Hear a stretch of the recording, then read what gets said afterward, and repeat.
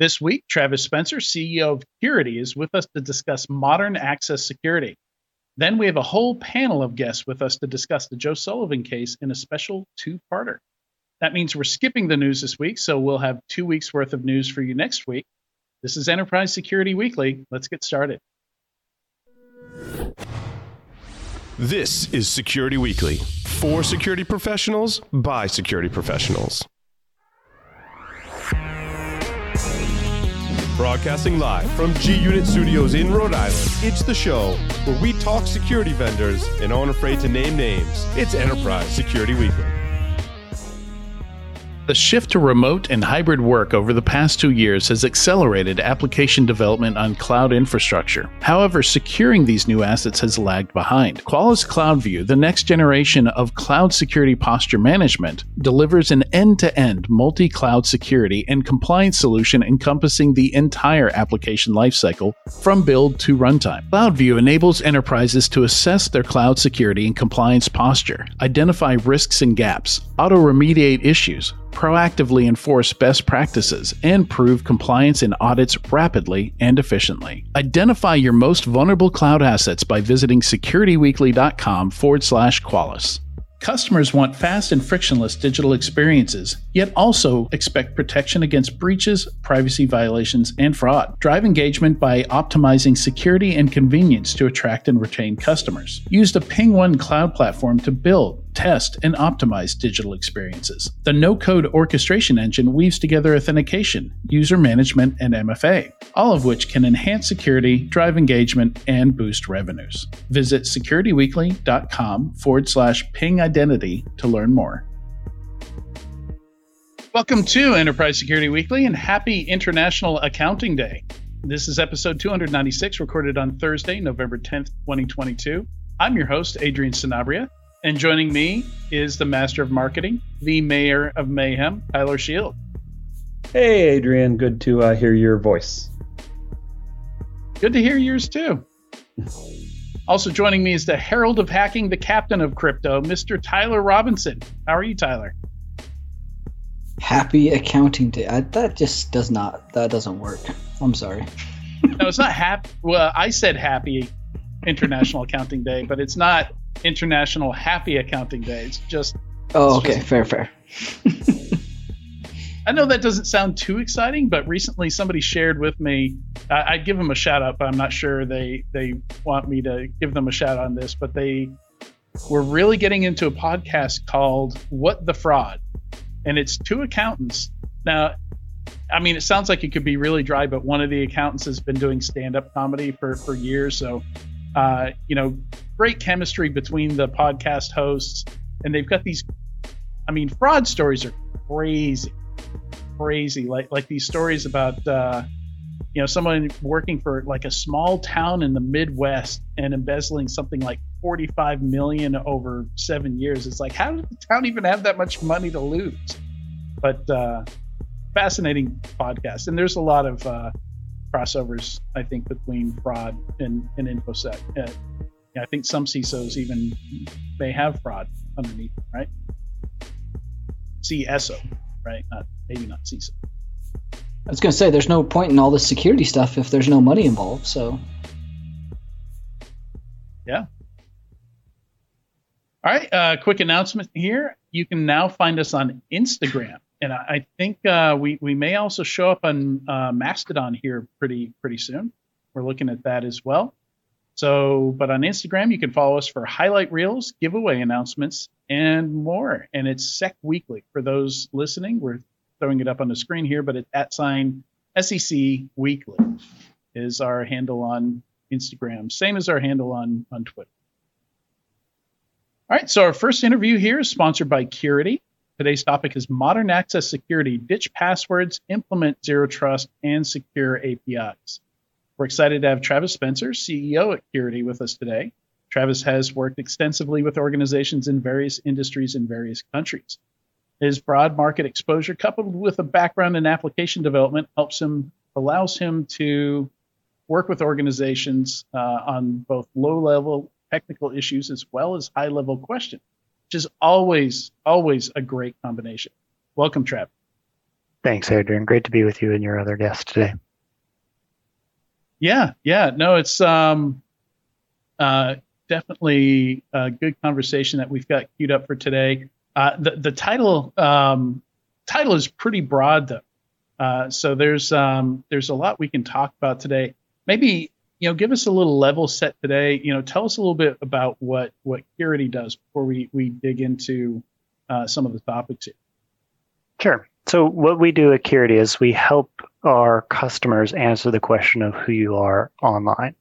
And it's such an easy thing for us people to do. Adrian, you and I talked before today's session, and I recognize you the moment you joined in there. As people, we know each other, we know each other's voices, we know each other quickly, and then how to identify each other. But a computer, it's not so easy. Computers have to be taught, and they know very little, just a 0 and a 1. So we have to build on it from that. And it can be pretty complicated in the end. And so there's a lot of standards, thankfully, these days that help with that. And at Curity, we've implemented those and have certified our implementation of them so that our customers can use the implementation confidently to know that they're arriving at the correct answer of who the person is that is interacting with their digital services and their data.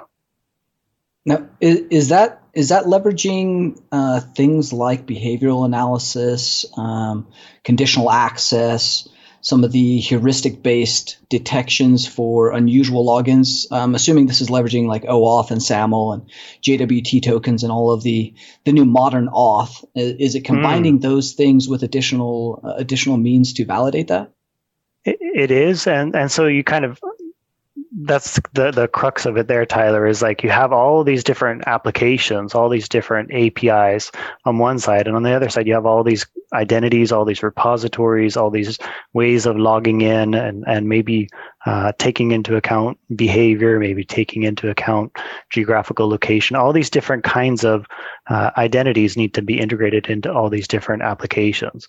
And so the Curity Identity Server, which is our product, can use standards like OAuth and OpenID Connect to provide the answer to that question of who you are in a way that they can consume it. So then they don't have to worry about, do we use behavioral analysis, or was there all these different things going on. It's just, it gets a token from the platform that it trusts, and then it can use the data in there knowing that those proper checks and authentication were performed.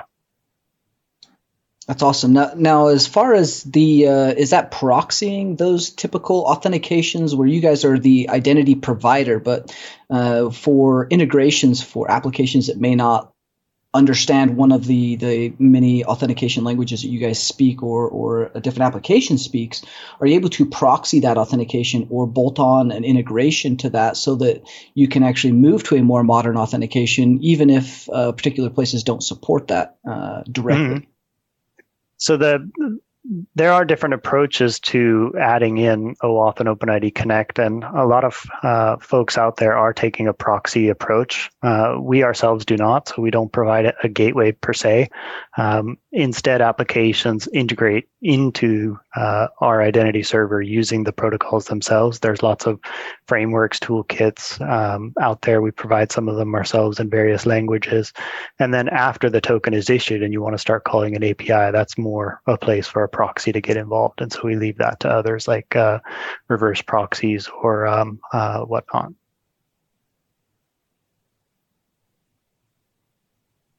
That's awesome. So from a zero, Adrian, I think you're muted, or maybe I can't hear you. No, go ahead. No, there we go. No, I was going to ask, so from that standpoint, does this provide a mechanism for purely cloud identity companies, and as well as hybrid companies that are leveraging some cloud identity and some on-prem? Does that mix and integration happen fairly naturally with your product? With our product, it does. Our product can run anywhere, whether that's in a public cloud or private cloud. It can run on-premise or computers under your desk. We found it important to support any cloud environment because we see a time already now and more so in the future where organizations will be spanning multiple clouds and really wanting to take the identity with them, because that's really the thing that will hold back that multi-cloud deployment. So it works in all cloud environments, and the reason being is because it's going to be increasingly necessary to span those different cloud providers.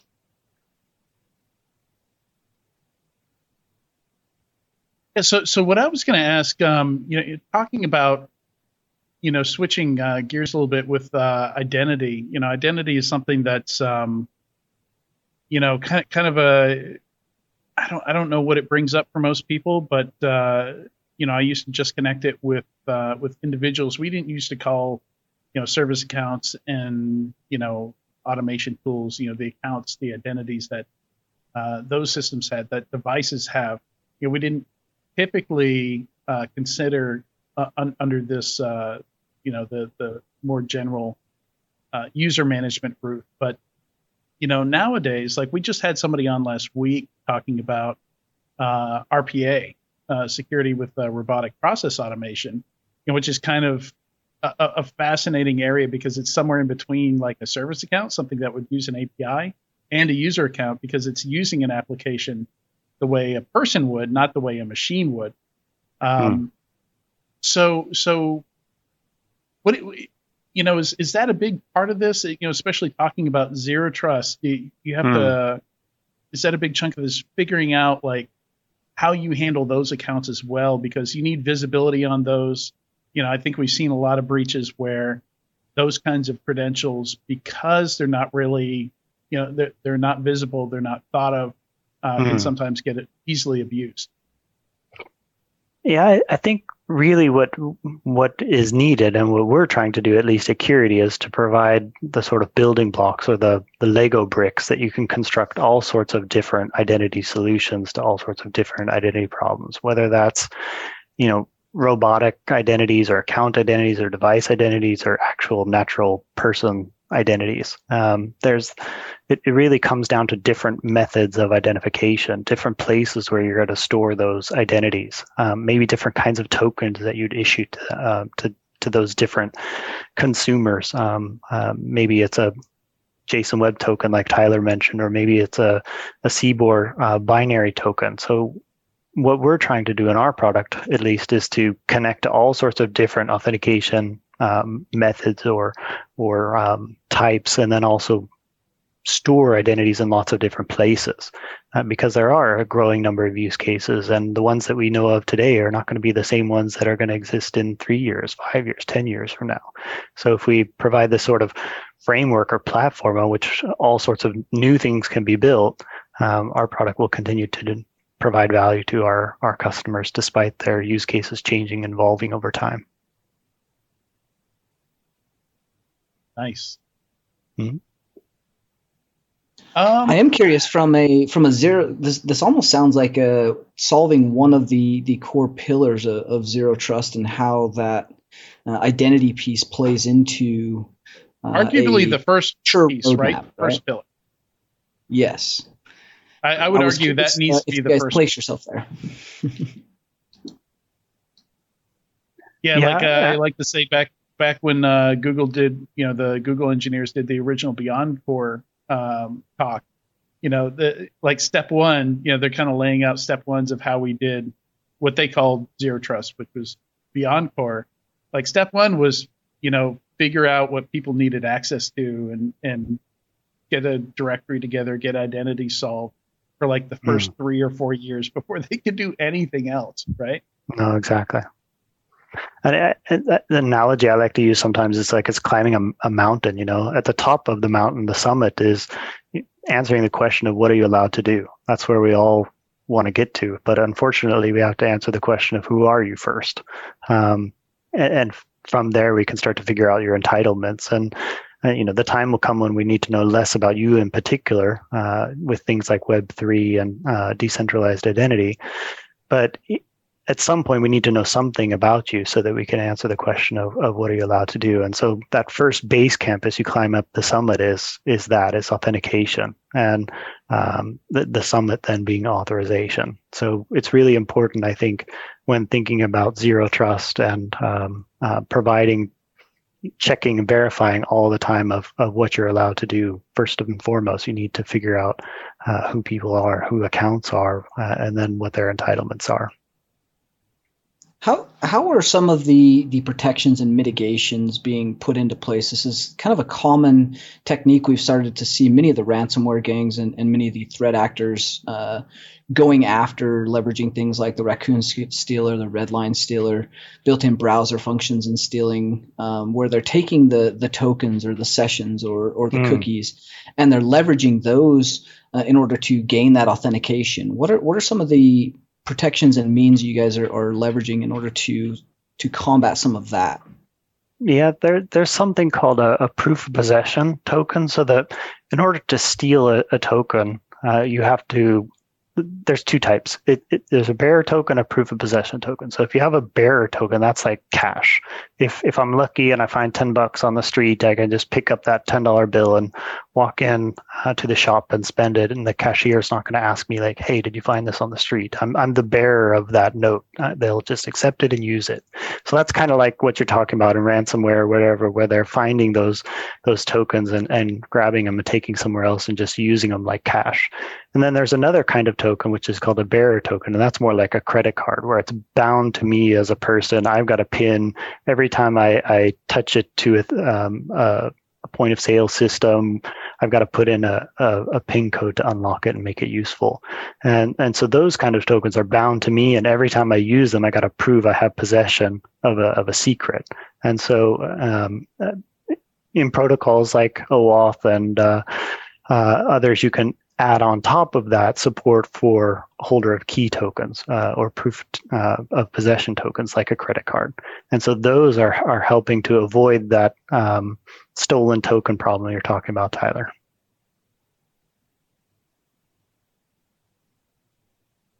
Yeah, I love that. That's a great analogy, the cash versus credit card. I'd never heard it put that way, but I think that really helps to kind of understand the difference between the two there.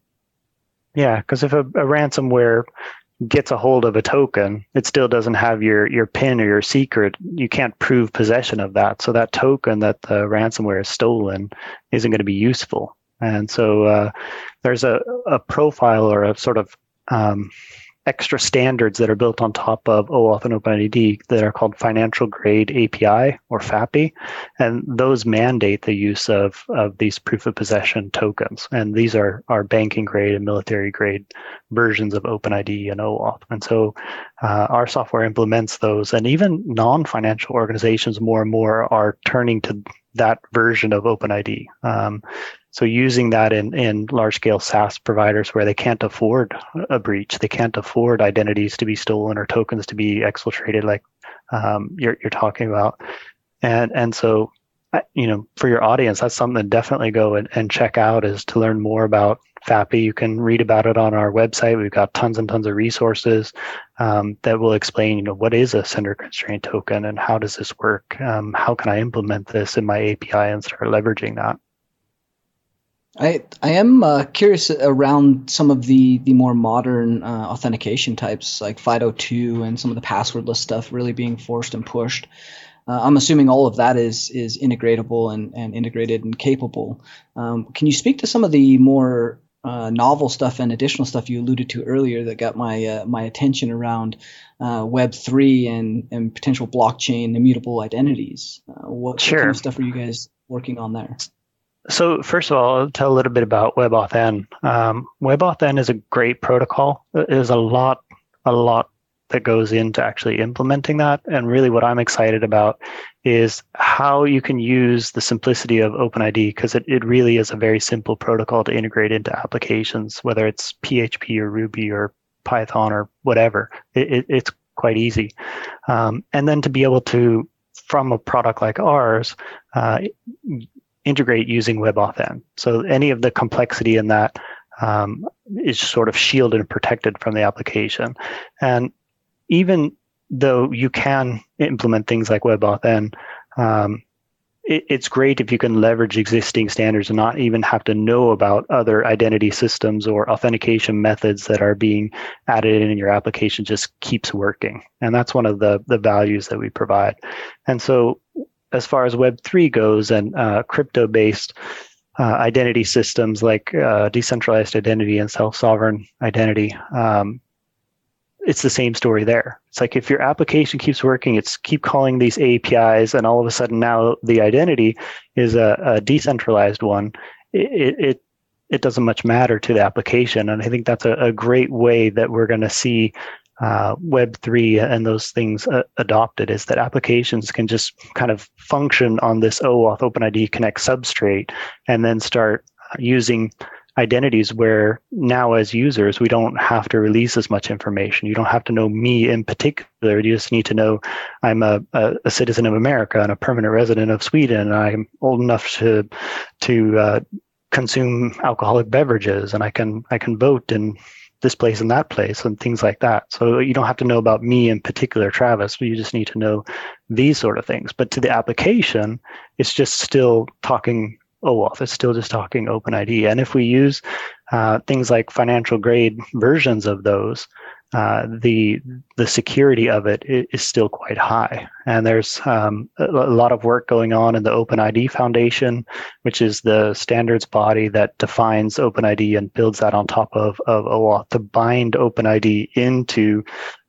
decentralized identity. And that's really what we're looking at and working on right now, is implementing those protocols so that we can issue verified credentials, so that we can interact with wallets, things like that, and then provide that into our customers' applications, continually using that OAuth and OpenID Connect base that they've established.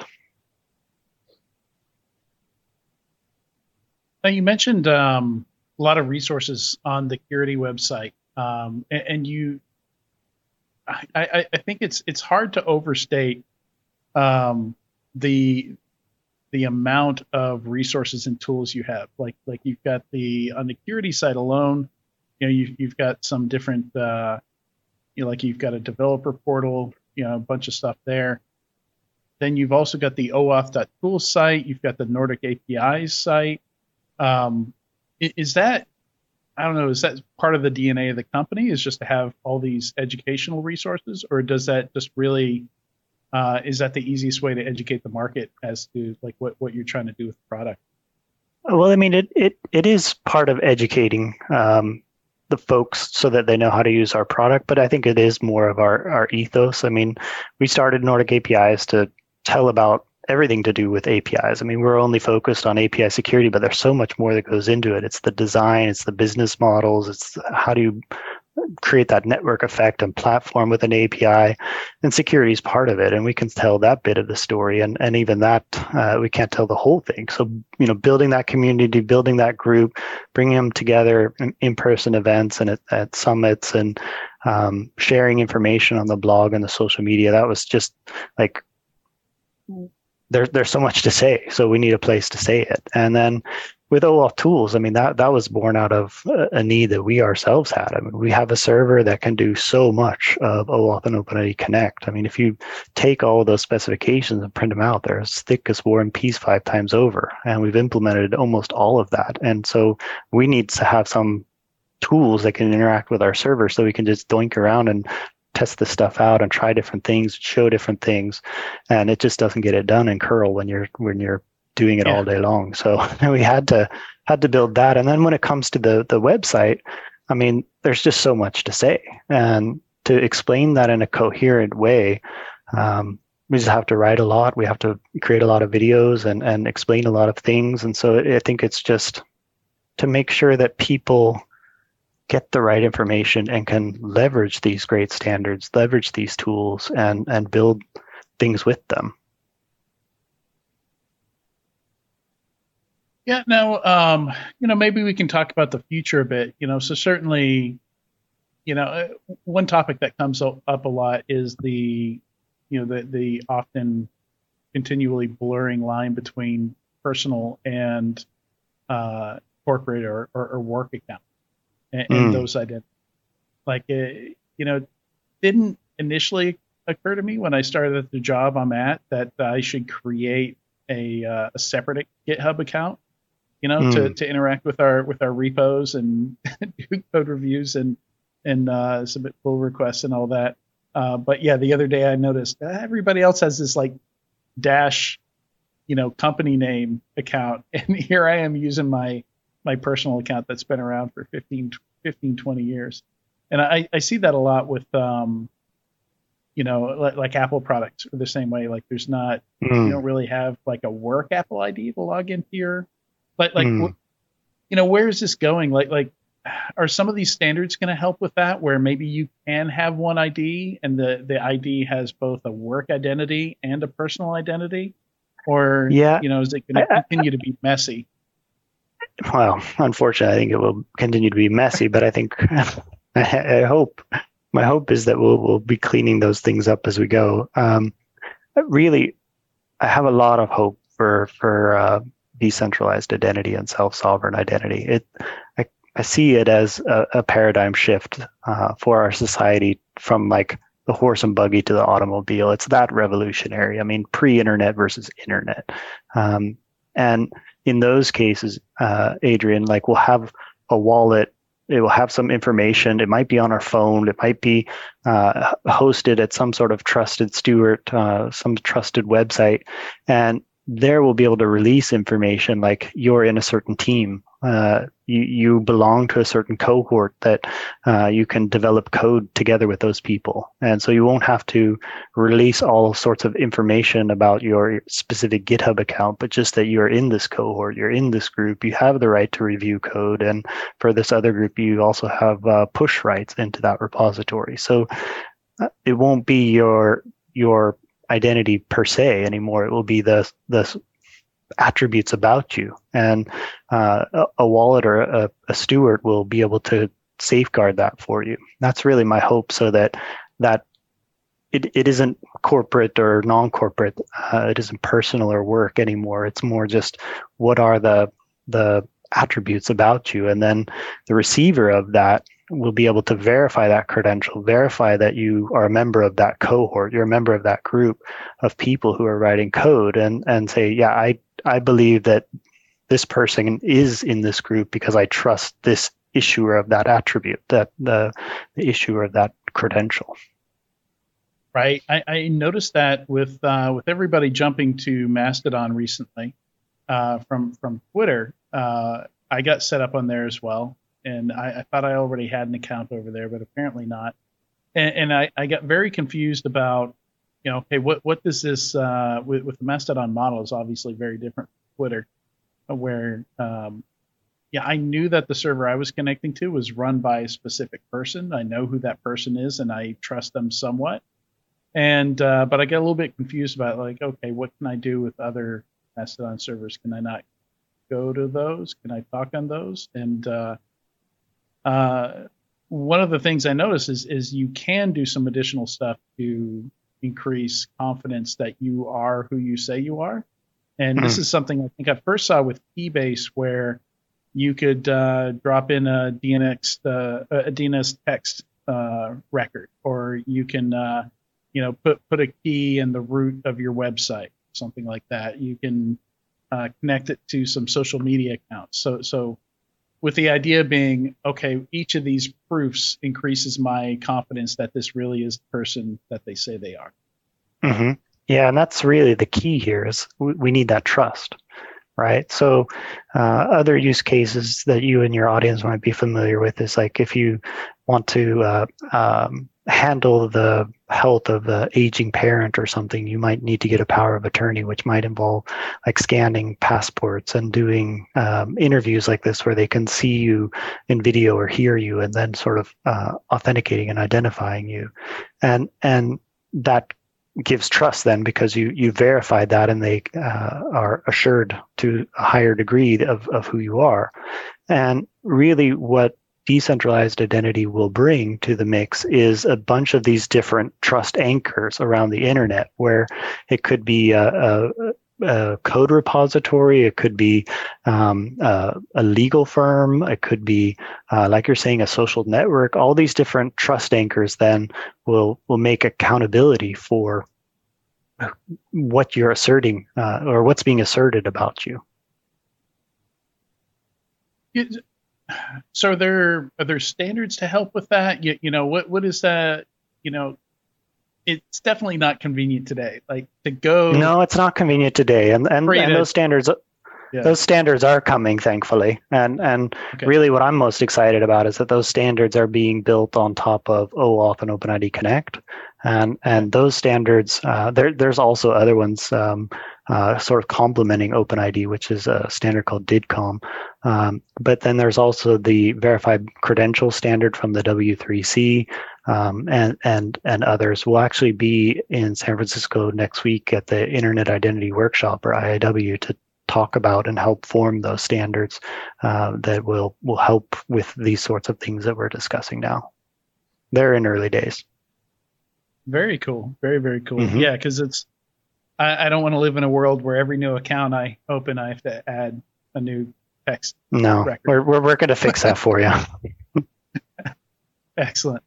And you know, love security, but you know, another thing I hate are I don't want to use hardware keys. Like I know people love them. They love their YubiKeys or their Google Titans, and they work for what they work for.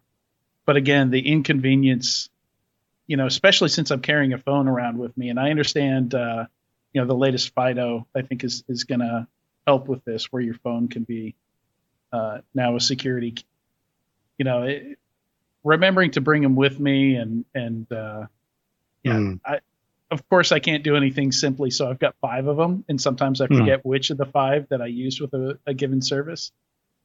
So that's something I'm hoping we can move past as well, because authentication, you know, it's huge friction for business.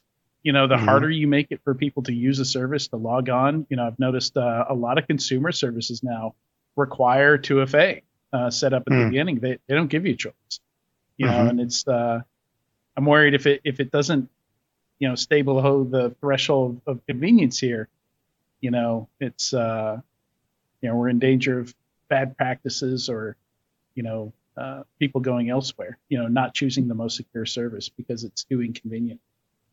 Or relying so much on single sign-on that we have one account that gets breached and breaches all of them. So I think we've kind of got that fine line where we have to do a better job at maintaining those very secure accounts and doing a better job with the authentication piece, and then leveraging those for the single sign-on in places that are meaningful and have good security set up. And I'm very curious on how you guys are doing some of that. So I've been reading some of your docs over here. Yeah, I think the thing I would say to the architects in your audience is make that decision irrelevant, because what you decide today and how you do authentication today won't be the same as in 2, 3, 5 years from now. So what you want to do is you want to put down a platform that allows you to make changes to those authentication options that won't disrupt all the applications you've integrated with. If you got apps deployed out into the app stores, you don't want to have to go and recode and re-verify and get those certified every single time you add a new login method. That's really a non-starter. You want to build a platform that's going to allow authentication choices. And so like you're talking about there, Adrian, we need to make sure that we have security, but also convenience. And WebAuthn it's great in the browser. It's being adapted now to work in mobile devices. There's some discrepancies we found between Android and iOS. I think those will get hammered out, and then we'll have some pretty nice convenient ways of logging in, where, you know, with a phone I can, you know, enter a PIN or use my face or my finger if I'm comfortable with using the biometrics, and then go straight into different applications. And then Tyler, it won't be SSO really, but I think, or at least we won't have to rely on that solely, but we can make it easier, like reduced login, you know, not having to log in as often, or making it easier to log in by just holding a phone over my face. That's a lot simpler. And so even if I have to do it a little more often, you know, just holding the phone up to my face, or just, you know, I'm holding the phone anyway because I'm working with the application, I won't even notice the login process perhaps. So it will be convenient, but also secure. That is. But again, I think the important part. Sorry, just to jump in there, I just want to go back to the primary point, which is make that question irrelevant, because all those things are sexy and cool. But if we go after new and shiny, we might end up building systems that are not evolvable. No, I love the framework idea, and I love having that kind of standardized place where you're not having to rechange, re-authenticate, re-engage all of the developers' time, the expense that it takes to redeploy all that. That makes a ton of sense and seems like a great return on investment right there for any project that you're trying to deploy that on.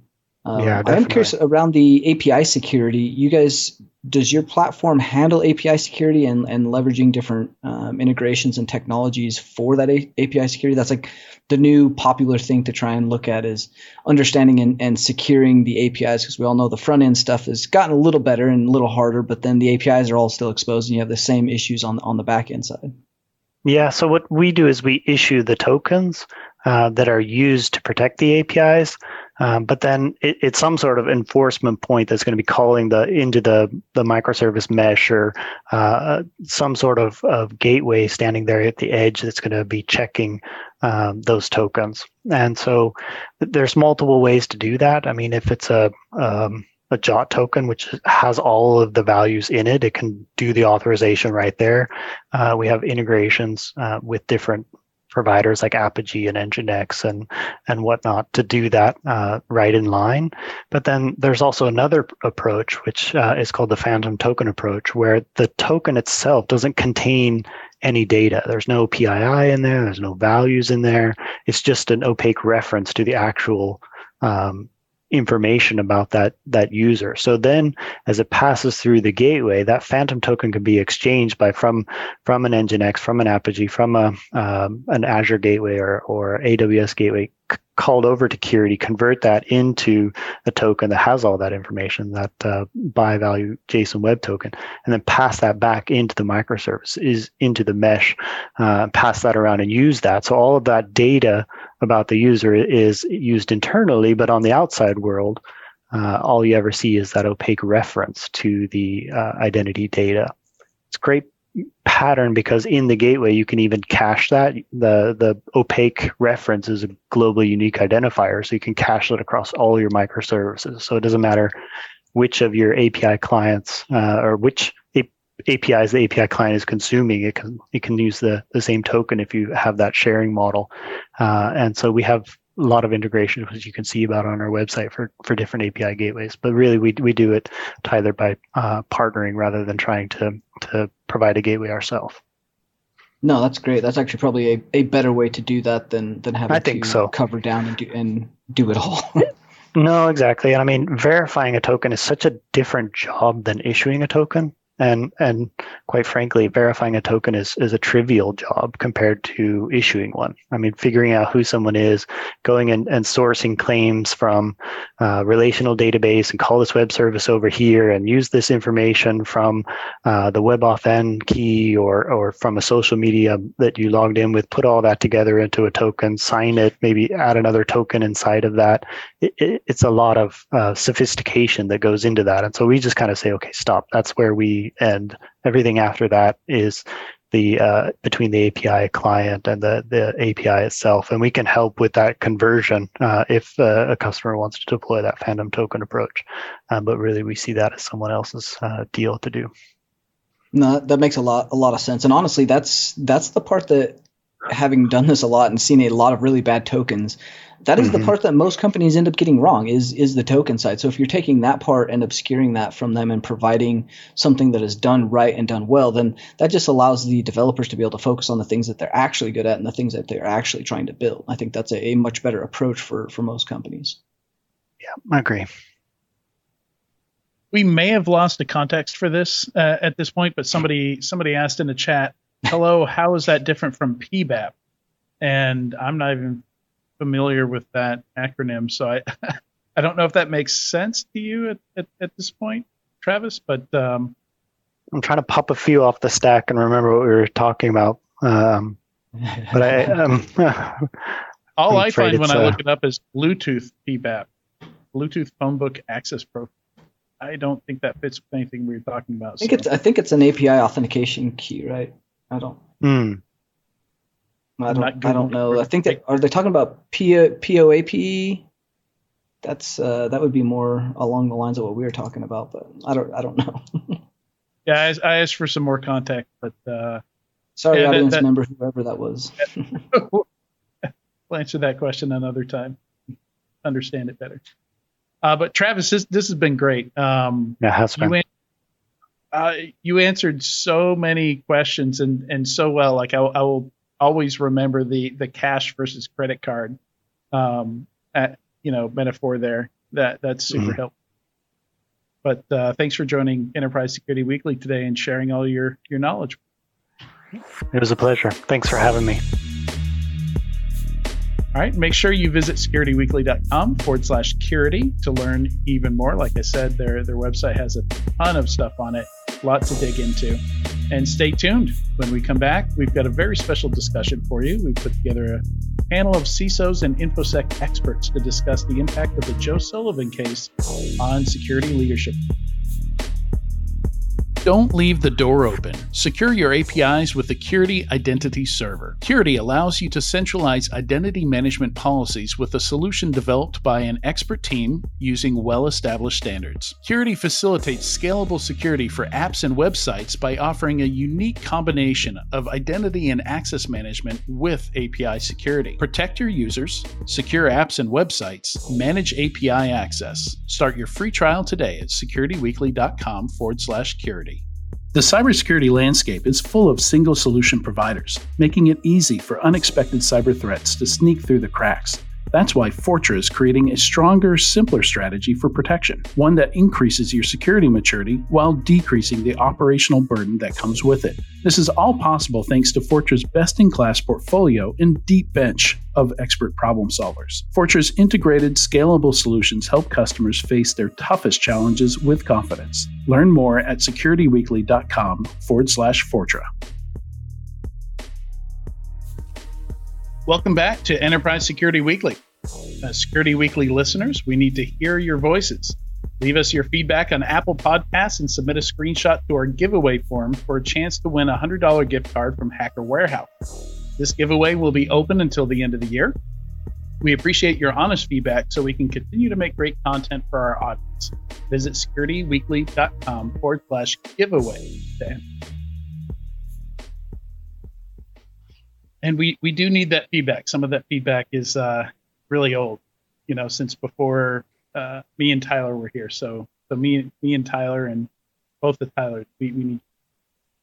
Yeah, well, actually, Adrian, it was all the old feedback was all the negative stuff. All the new feedback's the good stuff. So we can just get more of that. 100%. All right. So today we've got a special 2-part discussion for you. I tried to put this together earlier. We were just too booked up on the show, but I'm happy that we can have it now. Maybe it's good that it's a month out, from when the trial ended, the Joe Sullivan trial. So glad we're having it all the same. We got a great panel of folks here, and so the idea today is kind of thinking about not only the trial itself and all the factors that go into that, but also the future. What's the fallout from this? Is this going to be an anomaly in the future, or is this an important precedent? So we've got 4 special guests with us today to share their opinions on the matter. Sunil Yu is the CISO and head of research at JupiterOne. Tyler might know him. Tyler, do you know Sunil? We've met a couple times. Sunil's the CISO at JupiterOne and actually a good friend of mine. And just a really smart person, the author of the Cyber Defense Matrix, which is a very popular book, and definitely somebody we should all get to know. Yeah, thank you for finishing the intro there. Hi. Welcome to the show, Sunil. Thanks for having me. We also have Brian Markham, who is the CISO at EAB. He's an executive hacker, advisor, and mentor who has been in the IT and security space for over 20 years. And I'm wondering, now that it's not an acronym, it's just the name of the company, how do you say it? Do you say EAB or do you pronounce it? Brian? Yeah, Adrian, thanks. We do say EAB, and it's actually really funny because one of the first things they tell you when you start is as part of the corporate detachment from our former parent company, they actually own the rights to the acronym. So we actually say EAB. It stands for nothing because we don't own that anymore. So yeah, we just say EAB. All right. Next, we've got Rob Graham. Has been around in the industry for a little while. You might know him as Errata Rob on Twitter, or you might know him as the creator of Black Ice or Mass Scan. You've spent any time scanning the internet or securing enterprises in the early 2000s. He's not just a builder of tools, though. His ideas often spark some deep debates and discussions on Twitter and other places. Welcome to the show, Rob. Thanks for having me. I didn't know what else I could say other than that intro. Yeah, it was. Intros are tough, especially for folks who've done a lot of stuff. You know, I don't ever want somebody to read an intro for me. Yeah, I'm like, if they want to know more about me, they can just Google me. So I try and keep them pretty short. But yeah, you've got some good stuff. Finally, Rich Friedberg, the CISO for Live Oak Bank, is with us today. Rich has led security and security teams at organizations like Blackbaud, Capital One, Fannie Mae, and was also the deputy director of the CERT Coordination Center. Welcome to the show, Rich. Thank you, Adrian. Happy to be here. All right. So I thought to kick this off, I might go over just some of the facts on this. It's taken a long time for the results of this to come out. I think we first found out, about the breach in maybe 2018, might have been 2017. But I've actually got the list of events. Yeah, 2018. But so a month after, so Joe Sullivan, first of all, his background was as a lawyer. I didn't realize that for a long time until I started digging into this, but he was the general counsel for Facebook and laterally moved from general counsel to CISO at Facebook. And then immediately after that role, he joined Uber as their CSO. He's always had a CSO role, not a CISO role. So for folks that read into that, but the short of it is that coming right out of testifying in front of the FTC for a previous breach that happened, I think in 2014, it was literally a week later he found out about this new breach. Took some measures to, not let it go public, which we'll dive into some of the details of that. But the 10 days after his FTC testimony, he finds out Uber got hacked again. Kept it somewhat quiet within Uber. I think one of the assumptions also I had, that changed after some of the details of this came out. And it's important, that there are some details we don't have. Like we don't have the transcript from the court. Sentencing hasn't happened yet, so we don't have those details.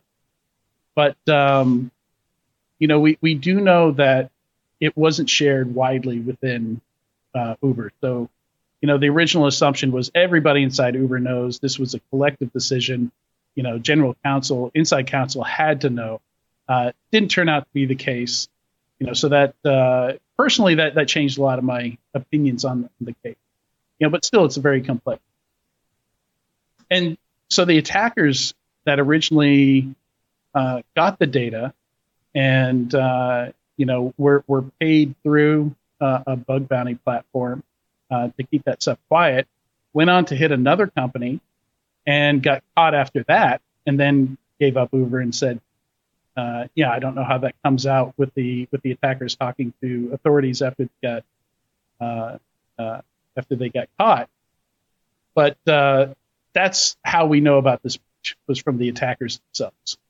So that started this whole thing where starting in 2018, eventually, charges are pressed and we have the jury trial this year. And that brings us up to current time where I think it was October 5th, the jury read out their decision, and we haven't seen sentencing yet. But the 2 counts are obstruction of justice, which is up to 5 years in jail, and concealing a felony, which is up to 3 years. I don't think anybody expects him to have the full amount thrown at him, but we don't know. Hasn't happened. No sentence. Now, has the FTC always taken a breach notification stance? Like thinking back to 2018 and kind of where we were with the requirements for notification, that has substantially changed in today's stance. And the FTC, I know that they had the health breach notification back in 2018, but prior to that, like I'm trying to remember the actual laws and rules around what you had to notify the FTC of for breaches, especially in 2018. Yeah, so I mean, FTC is way more involved than they used to be. I just spent a couple of hours the other day digging through everything on the FTC's site. But yeah, this is so it's actually not the FTC, that I think was behind this. It was Northern California Attorney General office that brought this case. That would make a lot more sense. Yeah. But so jumping into this, maybe starting with the CISOs here. I'm trying not to start with too much of a too much of a trolling question, but did Joe do anything wrong here?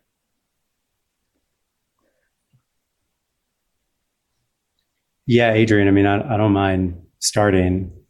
I mean, I think that he made some mistakes for sure. I mean, if you read through it, as I have a lot of questions. Having been through some incidents, one of the things that I always lean on, and it helps me because I'm not a lawyer. I know Joe has a legal background, but I don't have an understanding of the law like our general counsel does, like our outside counsel does. So as a result of that, I really rely on them and I partner with them to understand what is required, what am I required to do, and then I provide information to them so that we can manage the incident together. And they, of course, expect me to manage all the technical details of the incident response.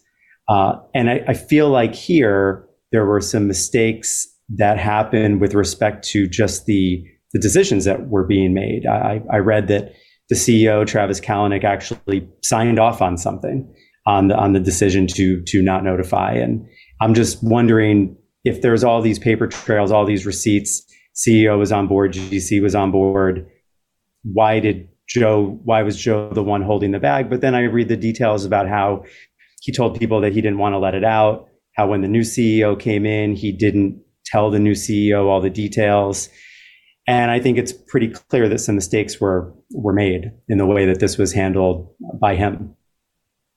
So let me jump in here very quickly, and I would love to ask that same question to both Rob and Sunil as well. Did Joe do anything wrong in your eyes? Do you differ in your response? But I also want to ask a follow-on question to the comment that was just made. We aren't lawyers. I'm not a lawyer. Joe's a lawyer. Do you think maybe in this particular case, the fact that he was a lawyer caused more difficulties for him than if he hadn't been? Now, what I mean by that is, had he not been a lawyer, would he have relied more heavily on the legal team to make calls, to make the legal risk decisions instead of taking much of it onto himself, which put himself at greater risk? And I know I asked a couple questions in there. Let's start with the did Joe do anything wrong comment from maybe Sunil first, and then over to Rob. And then let's go back and kind of double check on that legal question I had. Right. So I think in the context of, we can easily answer the question of did he do something wrong in the context of the set of actions at the very end. But I think, Tyler, what you're pointing to is what led to those decisions that resulted in the kind of actions that he may have taken towards the end. One other data point that Adrian may have left out in his bio was he was also a former federal prosecutor, right? So a former U.S. attorney, assistant U.S. attorney, I think. So there's a perspective that you would have that says, well, I think I know what I'm doing, if I'm a lawyer, I'm a former prosecutor, and a perspective of, I think I should know what might get me in trouble and what might not, right? And so this sort of perspective of having somebody who has a deep legal background, prosecutor background, could that have been his failure point, his error, if you will, that really led to this chain of events that had the unfortunate outcome that we have here? Yeah, I think it was even by the way, same. I think the answer is yes. Yeah, I think it was even the same office, right? Like the office that prosecuted him was the office he worked. That's right. Which makes this in many ways, it's sort of like you should have known better, bizarre. Right? You should have known better. Yeah. Yeah. So, I think something that we shouldn't leave out here is kind of the nature of Uber at the time, right? Like, this is peak Uber. This is Uber, Travis doing, some arguably sketchy stuff. Stories are coming out about what it's like to be in the office there. This is a company founded on breaking laws. Uber was illegal in most of the places that they started that service. And the business model was, we're going to get this so popular, they're going to be forced to change the laws and allow Uber to be a thing. Right. And so I think that kind of, the culture there, and maybe understanding, having read a little bit about Travis Kalanick, I think kind of helps me understand like the pressure and the expectations, that Joe might have had on. I think there's two questions here, and you kind of highlight that of, did he do something illegal versus do something wrong? So, Uber was, the philosophy that you describe is, we're going to do something that's illegal, but right. And so kind of what we're discussing here is two separate questions. Is, did Joe Sullivan do anything morally wrong, or did he do something that violated the law or violated FTC's consent agreement? And I think those are two separate questions. And CISOs should be asking themselves, if they see themselves in the same position, which things should they be doing that are wrong, and which things will cause them to fall afoul of the law or FTC regulations. And with that said, I would think that there is one thing that I think he did that is morally wrong. It's hard to say because we don't have the transcript. We only have the one-sided view of what the prosecutors give us describing his actions. We don't see his other side, the court testimony that might excuse some of them. But one thing that seems clear is that he, in his agreement with the hackers, he said, those hackers have to write an agreement that they stole no data. Yes, they broke in, but they have to agree that they stole no data. Basically, he forced them to sign an agreement to lie in order to get their $100,000 payout. And I think that is morally wrong. That of the many things that he's been doing, they all have, I can see excuses for, like, of course, we don't want the entire company to know about this until we're prepared to announce the fact of this hack. So, of course, you don't want your security organization to leak information. But in this case, I think it's clearly wrong to say, hey, we're going to lie about it and force other people to lie about it. That is something I think that if it's legal or not illegal, it's not the question. Is like, do you want to be a liar? Do you want to be someone who promotes lies like that? Right. Yeah. And it's so not just a question of, did he do anything wrong or illegal? So I've seen a lot of people with the take that, okay, yes, he did, something illegal. He did something wrong, but they're not cool with the fact that the whole company, the rest of the company, like, some parts of that company should have been culpable in this and should have had to do more than pay a $50,000 fine, which is, I think they settled, just paid that fine and nothing else, no charges for anybody else there. It's just going to hang out the old CISO for 100% of the blame. So a lot of people had that problem with it. And then, it seemed like a lot of folks were worried about the precedents, that some of this would set versus the expectations a lot of leadership has under CISO. So I think it'd be interesting to talk about that a little. Maybe Rich, looking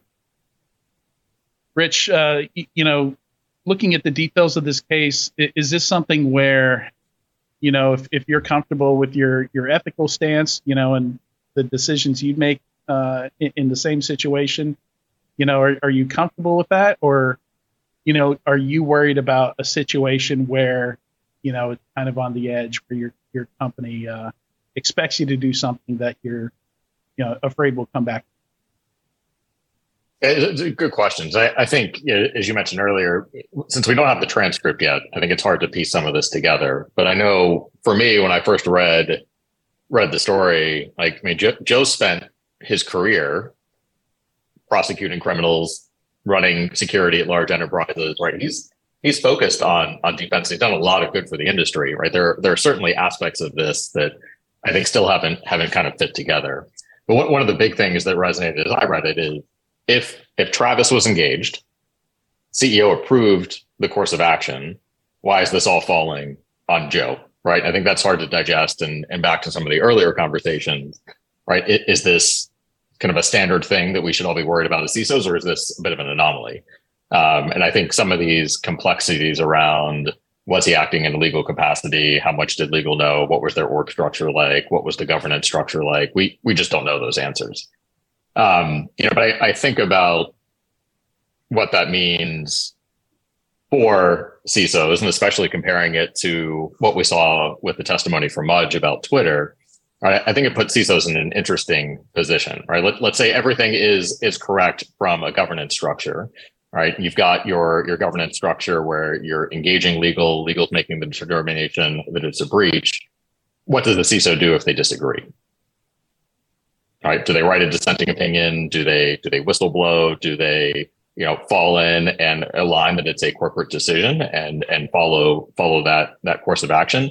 One of the things I would love to understand is what some of that dynamic may have been, behind the scenes between Travis and Joe. And it'll be interesting, I think, to see how that comes out over time.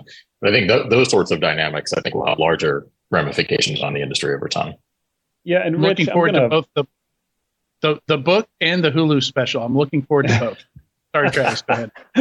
Yeah. Can't wait. So Rich, let me follow up on that question a little bit then and ask you, because we don't know those details, right? And the only people that know those details are the people that are inside the case at this point, because it hasn't been published and the transcripts aren't out there.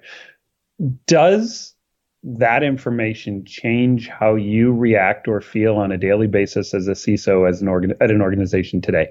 Meaning, if the data comes out that he wasn't just, acting of his own volition and making calls without looping in the correct people, and that he was indeed looping in the correct people throughout that business, and yet he was the one that took the fall, does that change how you feel? Or not necessarily you in particular, I don't want to make this a pointed question, but CISOs in a generalized sense should feel about the security and safety of the position that they're in, given the potential for breach. Does it change how you feel on a day-to-day basis?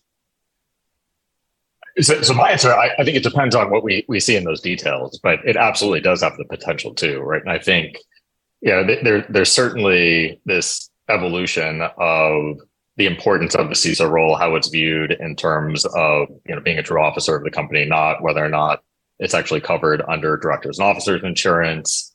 But I think, in terms of how I digest it and think about the day to day, right, it would certainly make me think harder about the companies in which I would be willing to accept a CISO position, right? Is the right governance structure there? Is the right support there from the board, from the GC, to have the partnership to work through these sorts of decisions as a corporate decision and not as a CISO decision alone?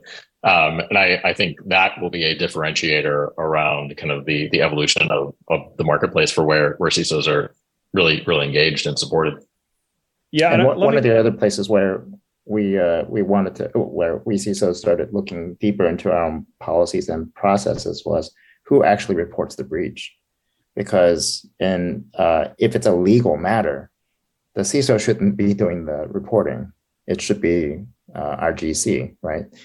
So I think that's something that a lot of us went through and said, okay, let's make sure that our IR policies and procedures actually reflect that.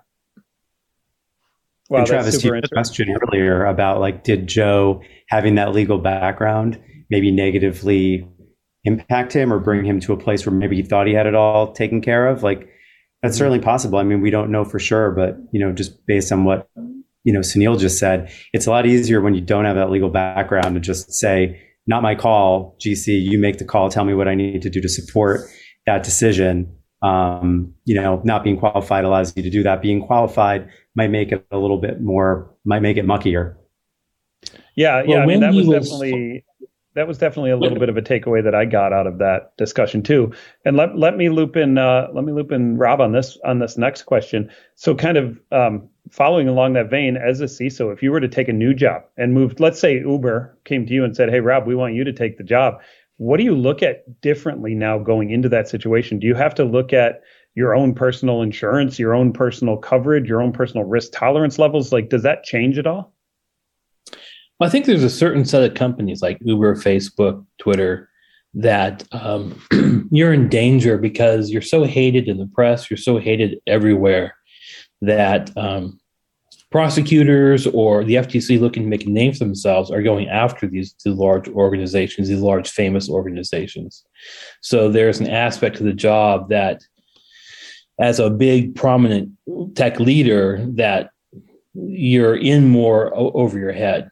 But at the same time, I think that every CISO has the opportunity to mold, to fit the requirement of the job to themselves. I mean, if you walk in and say, okay, what about Uber? Should I be afraid of? But at the same time, there's opportunity. What can I create at Uber? If I feel that I'm in jeopardy, I need to address that and make that happen. And I think that a CISO does have a lot of power to make that happen. For example, saying very clearly at the start, okay, breach notifications are the general counsel's job, and all I have to do is notify general counsel, and then I'm clear, which it sounds like he didn't do.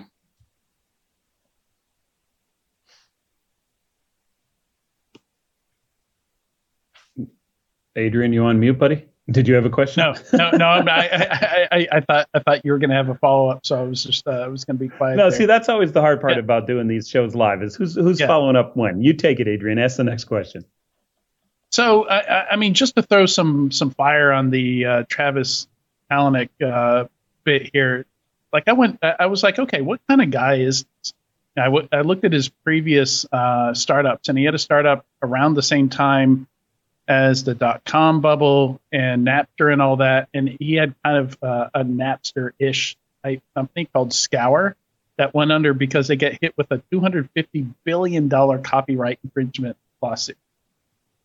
And the next startup, Red Swoosh, was nearly destroyed by tax fraud and failing to pay employees until Mark Cuban failed. So just kind of a baffling background here where almost every business model is kind of highlighted by doing illegal things. And so I guess the question is, and not all CISOs are getting away with this. We just saw Drizzle's CISO just got hit by the FTC. Well, it's not final for another couple of weeks, but basically they're saying, hey, you need to do these. You're required to do these for the next 20 years, regardless of what company you're working at. You now have kind of these security requirements and these requirement handling of data. So certainly not every CISO's getting away with this kind of stuff. But does it feel like he kind of got away with this? Should he have had some legal culpability in this? And maybe throw that to, whoever wants to answer that, go ahead.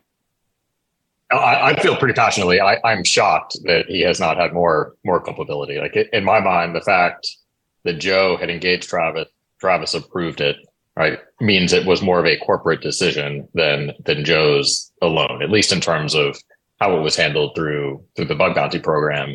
And even with, right, absent some of the details from the transcript, right, if some of the reporting we've seen that the GC may not have been, directly involved, again, that doesn't quite comprehend to me how that would only be on Joe. Travis very well could have pulled in the rest of his directs, pulled in the GC to talk about kind of the right way to approach it. So in my mind, those dynamics really make it much more of a corporate issue.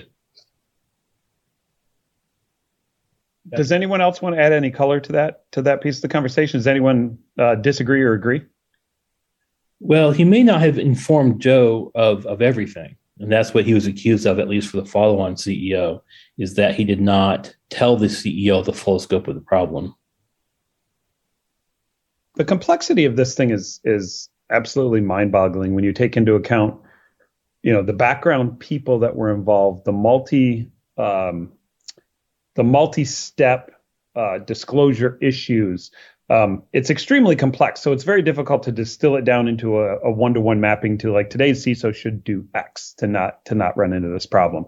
But at the same time, I think there's significant impacts at the highest level with regard to like trends, macro trends. One of the ones I want to press on, and it's not a commonly pressed trend, or maybe it is, I don't know, I don't read all the news, is I want to talk a little bit about how this impacts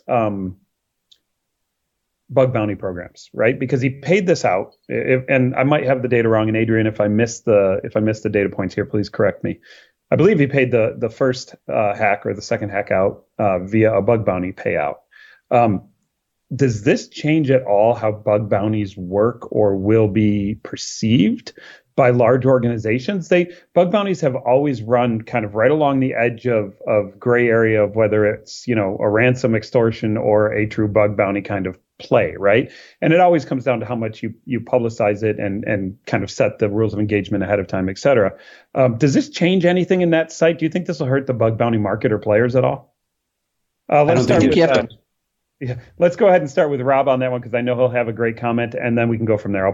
We'll go pick somebody else after that. Yeah, I don't think this has anything to do with bug bounties. I mean, he clearly tried to distort the idea of a bug bounty, but I think that it's sort of a red herring. Everyone's focused on this issue, but I think it's meaningless. Brian, did I hear your first? Sunil, go ahead. Sorry, the way I describe it is he used a left of boom tool to solve a right of boom problem. Can you explain what that means for the audience? So left of boom is something that you do before something bad happens. So boom is some negative event. And a bug bounty you run as a way to discover vulnerabilities in your app and vulnerabilities in your environment before anything bad happens. A right of boom event is something bad has happened.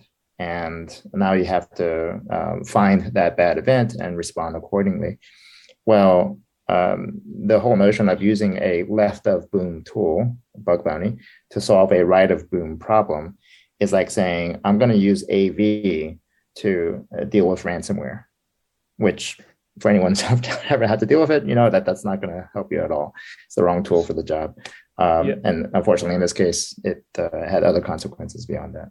So I'll get to Rich and Brian on that same question, but I want to ask you then, Sunil, is that the difference in bug bounties between, what is an acceptable bug bounty or an ethical bug bounty model and an extortion or ransomware payout? Is that the difference, the left or right of boom scenario? Oh, well, and I think to Rob's point earlier, that is ultimately what created the issue, the moral issue, right? Saying, hey, I want you to claim as if it was a left of boom type of activity where the researchers didn't actually create a boom.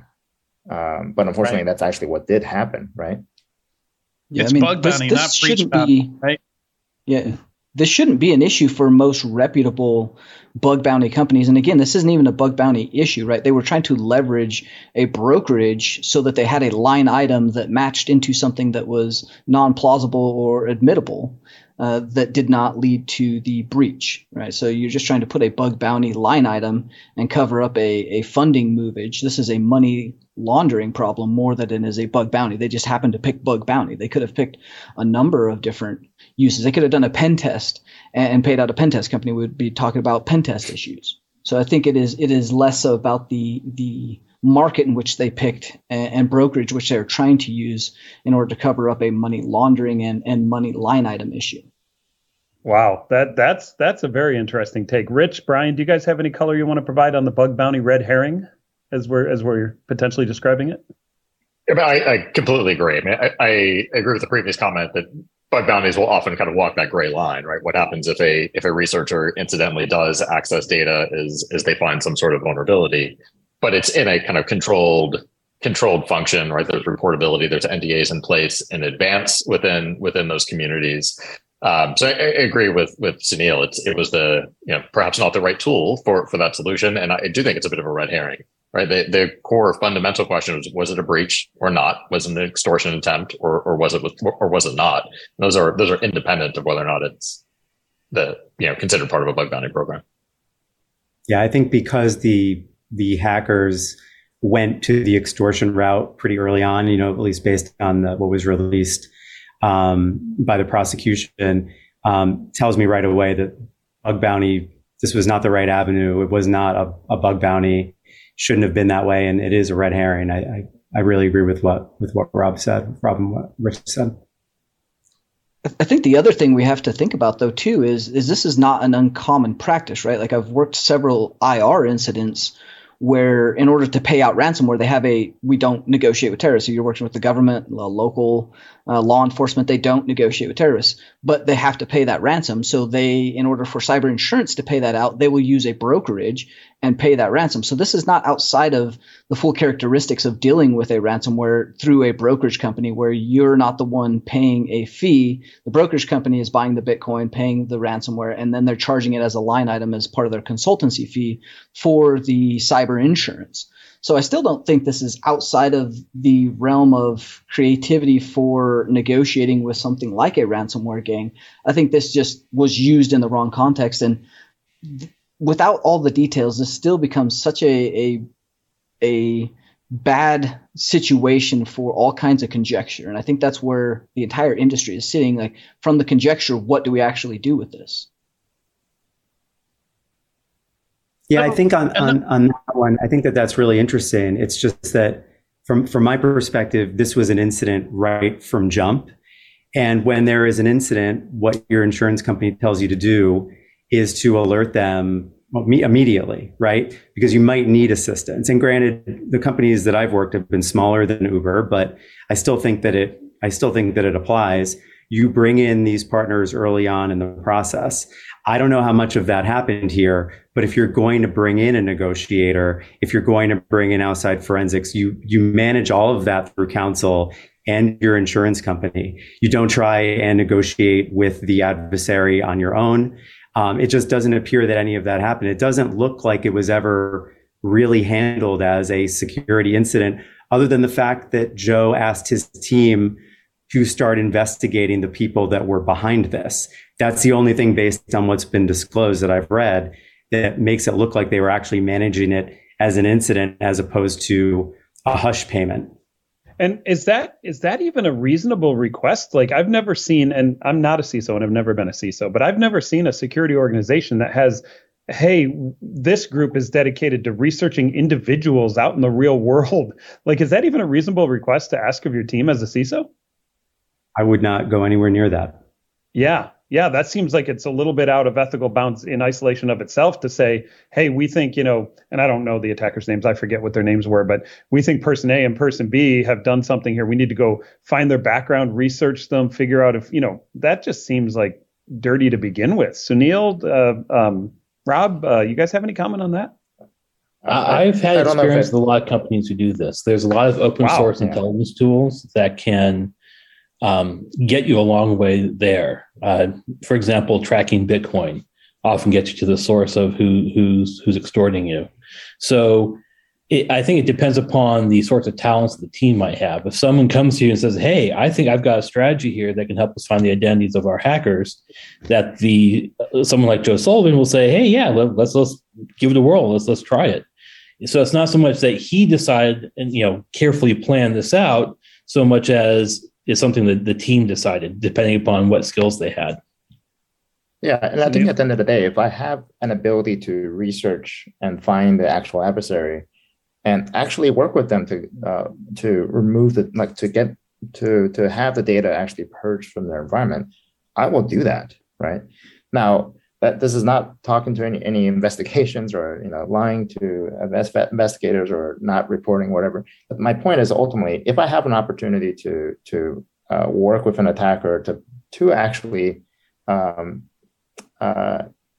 at some sort of settlement that actually ends up securing the data again, then yes, I would want to do that. But correct me if I'm wrong, because I don't know security team organizations as well as you all do. Correct me if I'm wrong. We don't hire for that role. We don't generally hire in private investigator style investigations people. But what you're saying is, if you had the skill set, you think it's within scope of an organization. But I would imagine that the majority of security organizations don't have that skill set. Is that correct? That would be a fair statement.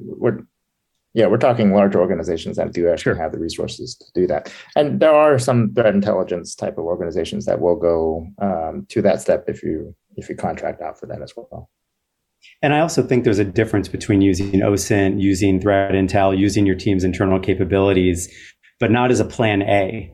Like maybe it's a plan B, but I really would have worked closer with law enforcement and my partners to bring this to a good conclusion for my company, rather than taking it upon myself to track these guys down. I just don't think that that's a great plan A tactic. I love where back to. Go ahead, Rich.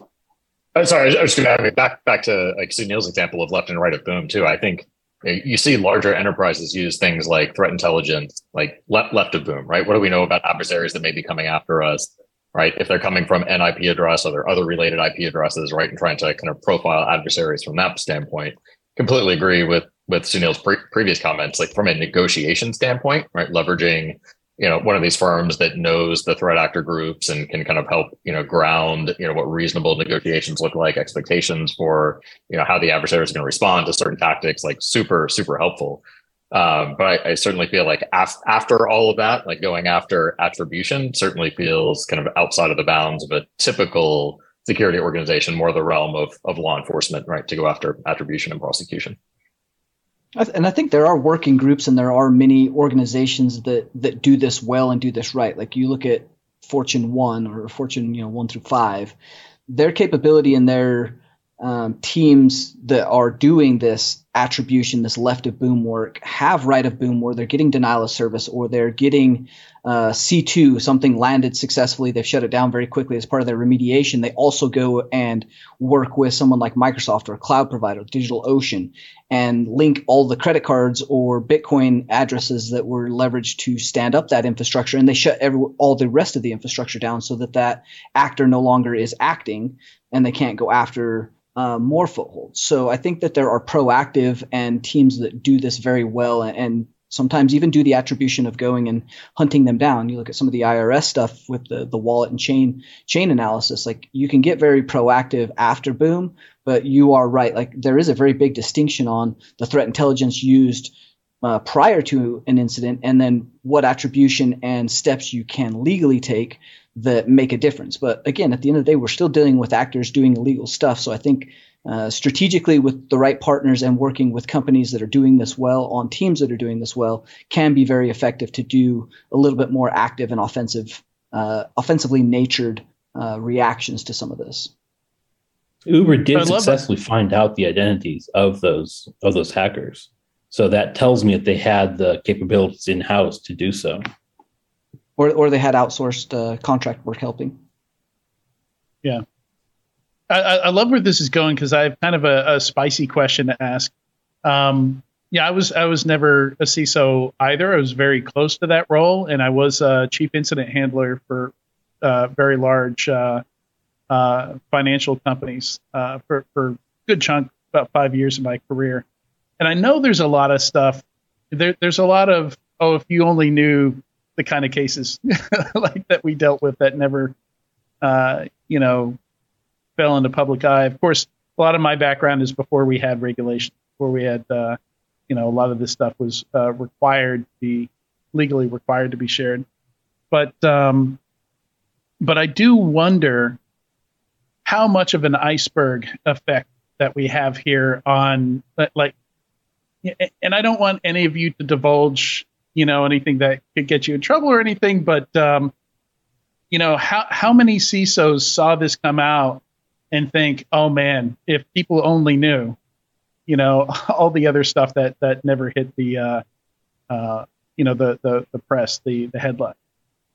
How much of an effect is, and Sunil, I'll start with you because you work for a large financial institution. I suspect you've talked to a lot of CISOs in your career as well. So, I guess kind of the question I wrote down here is it common for CISOs to be expected to hide breaches? Or is this really more of an anomaly? So I don't know if it's an anomaly because of the Drizzle case that you pointed out earlier. It's creating this additional pressure now to say, what is a CISO actually responsible for? And it seems like, so what are we responsible for? We have a set of security policies and procedures, and we attest our conformance to that. And we attest that conformance to our the people who buy our services, right? And so if now I'm misrepresenting that, how am I as a CISO liable? Well, we're starting to see, let's say, for example, DoD tightening the screws on that, saying, we now are expecting you to adhere to CMMC. And if you wrongly attest to your status associated with CMMC, you are now held liable. And so I think it's this is not a one-off thing. It's going to grow in terms of the pressure that we're going to see here. But one thing that I would offer as a way to think about this and to understand what should we truly be liable for versus not liable for. I've made an argument that in the world of cybersecurity, we should split up the type of responsibilities that we have into two major buckets. One is what I would call cyber safety, and the other is what we call cybersecurity. Okay. Now, if you're not sure what the terms mean, it's easy to put the word, it's easier to understand if you put the word food in front of it. So what is food safety? It's things like hygiene, compliance, inspections, best practices. There are things like food security, which are like baby formula and Ukrainian wheat. And if you supply consider chain issues. And let's take another example: airplane safety versus airplane security. If I'm an engineer trying to make a really, really safe airplane, but some hijacker takes that airplane and crashes it into a building, am I liable for that? Okay. When you have a malicious actor coming in, specifically circumventing technical controls, is that something that I should be liable for? Now, if I'm practicing good cyber safety, or rather, I should say, if I fail to practice good cyber safety, yes, maybe you should hold me liable for that. But if an actor, a very sophisticated actor, or even not even sophisticated, but some sophisticated actor comes in and harms your environment, why should I be liable when I try to practice good safety protocols, but someone comes in and violates the security aspect of it? Yeah, no, that's a really important distinction, I think, Sunil. And I think we're going to take a quick break here, and we'll come right back with the second part of this. But just hang on, we're gonna break, go through some ads, and be right back with you. Attacks can't be prevented, but they can be stopped. Modern cyber attackers have already made it inside your network, but you have the upper hand. Find and eradicate threats with ExtraHop network detection and response, and shut them out before real damage is done. Learn the advanced techniques attackers are using and how ExtraHop stops them with a live attack simulation. Register at securityweekly.com/ExtraHop. That's extra HOP. Managing and protecting the world's grueling number of endpoints, enabling Tanium's customers to see, control, and protect every endpoint everywhere. Tanium's mission is to provide certainty in uncertain times with the industry's only converged endpoint management. Trusted by the U.S. military and the majority of the Fortune 100, Tanium helps manage and protect nearly 30 million endpoints. Tanium, the power of certainty. Visit securityweekly.com/Tanium to learn more. When it comes to cybersecurity, the biggest threats are the ones you never see coming. SecureWorks detects and responds to cyber attackers' ever-changing tactics. We come armed with Taegis, a security analytics platform designed to recognize attacks and stop them before they do harm. SecureWorks, defending every corner of cyberspace. Learn more at securityweekly.com/SecureWorks. Welcome back to Enterprise Security Weekly. Don't miss any of your favorite Security Weekly content. Visit securityweekly.com/subscribe to subscribe to any of our podcast feeds and have all new episodes downloaded right to your phone. You can also join our mailing list, Discord server, and follow us on social media and our streaming platform. And we're back for the second part of our discussion on the Joe Sullivan case, anomaly or precedent. We have Sunil Yu, Brian Markham, Rob Graham, and Rich Friedberg as our guests here with us today. And we're going to jump right back in. And also my co-hosts, Tyler Robinson and Tyler Shields, are here along with me. So a lot of folks here. We're going to try and direct the traffic as best we can with people answering questions. But to kick back off, I wanted to kind of reiterate one of my questions here. This is something that's used to be clear to me, but isn't anymore because I've been outside of the enterprise for so long now. But I'm trying to get a feeling around whether or not it's how common it is for breaches to go public versus not public, how blurry that line is. You know, if the Joe Sullivan case is kind of like the tip of an iceberg of something that maybe happens all the time, and companies get away with it, or is it more of a we don't know if we have to report this or not. So Rob, I want to go to you first. Yeah, I think my last big experience with the breach was 2017 with a big company, and they chose not to report it. And the reason was because they found the hacker prowling around their systems, but had no indication that they had ever accessed any customer data, any data that would bring them afoul of that. And there was a big discussion of should we disclose, should we not disclose? And in the end, they chose not to. So this does happen. And I think it's one of those like 7 layers or 7 stages of denial that a lot of companies, when things happen, like breaches or vulnerabilities, they go through a process where they convince themselves that it's not as big a problem as maybe outsiders might think. Now, this doesn't apply to the Joe Sullivan case where the hackers clearly took the data, but I think it does still happen. Back in the early days, it happened all the time, but these days with regulations, it probably happens less, but still, I think it happens.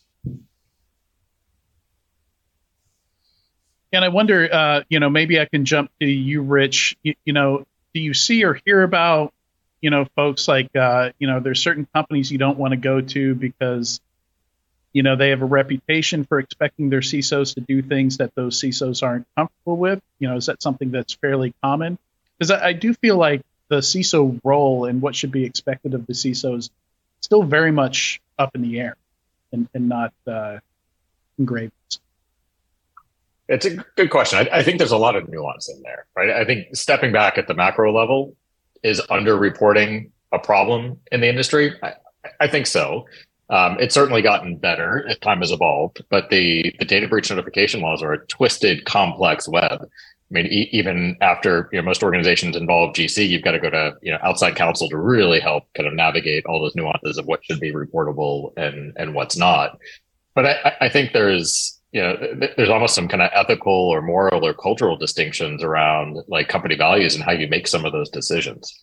Right. So let's say, an incident happens where there is some level of data access, right? You may not legally be obligated to report that as a breach, but is that something you should notify your customers or those constituents about? Right. I think those are interesting things for organizations to pressure test internally as they're fleshing out incident response tabletops and drills. And I know as I think about our vendor ecosystem, if a vendor notifies me of a security incident that they've had, and I look at it and realize that they probably didn't have to tell me about it the way the contract is written, I actually appreciate the transparency, but I don't think that's common across the board, right? So I do think organizations are hesitant because there could be business implications or revenue implications for them over notifying beyond what they legally must. So does that result in an under notification problem? Meaning, hey, we broke in, or somebody broke in, they connected to 6 different things, moved laterally. We don't see any evidence that they got at any data that's personal. Therefore, we're not going to report it. Like, I think this is such a gray area that,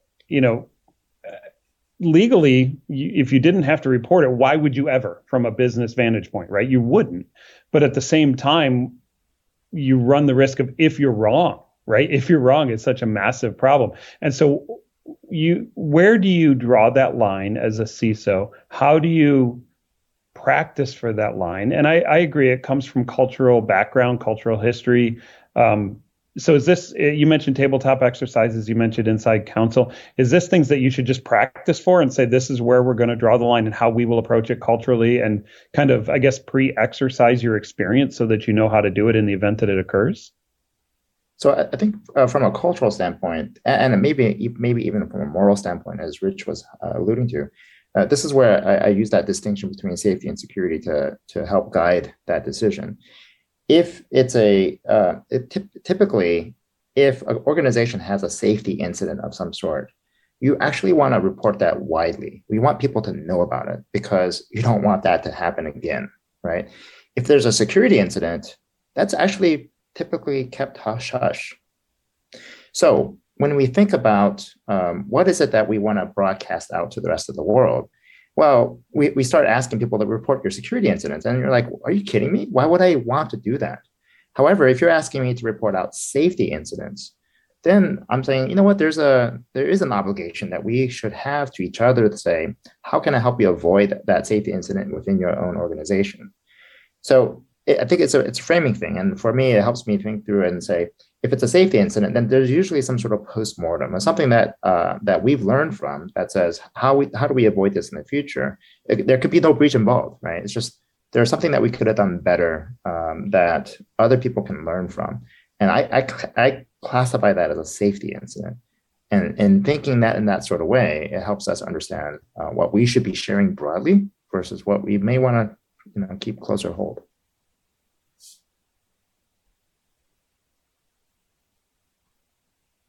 Mute, Adrian.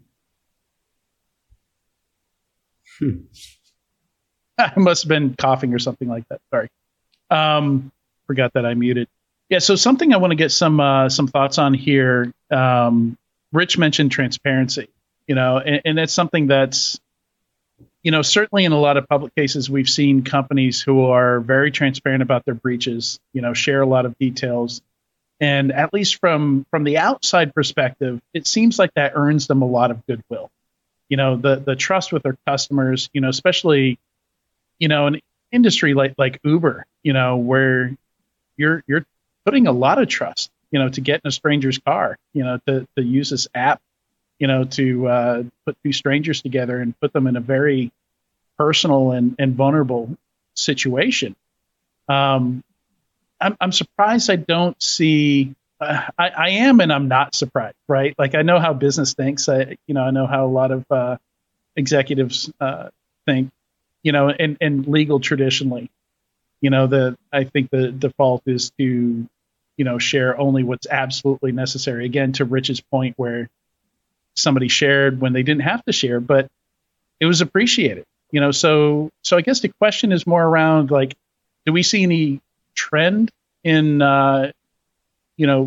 companies choosing to be more transparent than they have to be? Is that going up? Is it going down? And maybe, what are the thoughts on, how do we, is that the right direction to go for everybody, for both the business and the customer? So I'll start with you, Brian. I'd like to think, Adrian, that the trend is that it is okay to report when there is harm done and there is value to the customers, to the end users, to let them know that something happened. I'd like to think that the stigma of a security incident is just not as severe as it used to be, just because of everything we've been through as an industry. There's security incidents all the time. There's big vulnerabilities all the time. We know that it's going to happen. I'd like to think we don't point fingers like we used to. If you remember what happened back during the Target security incident, a lot of people pointed fingers at that CISO and that management team. And I don't know that we do that like we used to. And actually, I'm sorry, it was Equifax. Thank you. But I'd like to think that we've been through that, and it's just not as, the stock price usually dips and bounces right back, and people take corrective action, and they might get a fine or a slap on the wrist. But I don't think you see what you used to see anymore, like weeks of negative headlines and people getting fired and things like that. I could be wrong, but that's kind of where I see the trend going. And personally, I think more transparency is good, because I think it does build trust, and I think it shows a commitment to wanting to do the right thing. And most things, sunlight finds most things anyway. And I think one of the questions I ask myself is, if this were to get public, would I feel good about the fact that I didn't report it? And if the answer is that I wouldn't, then I think the recommendation would be, let's just get it out there on our terms. Because if we're not worried about it and don't think it's a big deal, and we think our users and our customers are safe, then what's the harm if we tell the story correctly? Yeah, I think maybe Rob, some of the stuff that you've done fairly recently makes me think you're a fan of the transparency route. What do you think is the thought process there? Is what's holding companies back from, I guess, embracing this now that it's normalized? Like, if their stock does go down, they're fairly, other market forces aside, can be fairly certain that it'll recover, that it won't have a permanent effect. What's keeping companies from being more transparent about that? Yeah, I have a lot of experience with this on both sides, both being on the vulnerability reporter or the problem reporter, and on the blue team side.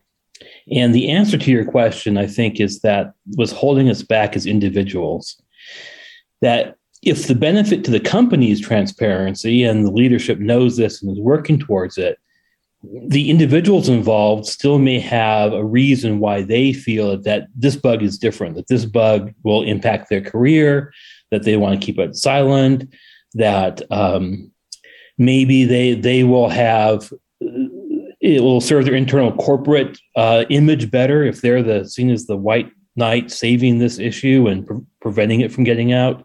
There's all sorts of reasons why individuals may decide, yeah, this bug is different, or this breach is different, and therefore we're gonna keep it silent. And it's pervasive in our industry, is that we all know, like, security through obscurity problems, that when we look at problems abstractly and logically, we know that transparency is better. But when things happen and it's us and our butts are on the line, we then make the opposite decision as individuals. Go ahead, Tyler. Yeah, add to that the problem that it's not necessarily you as an individual, right? There's so many external forces in that decision. Like, if it was just me as a CISO in an event that happens, I'm going to make my personal level of moral and ethics come into play.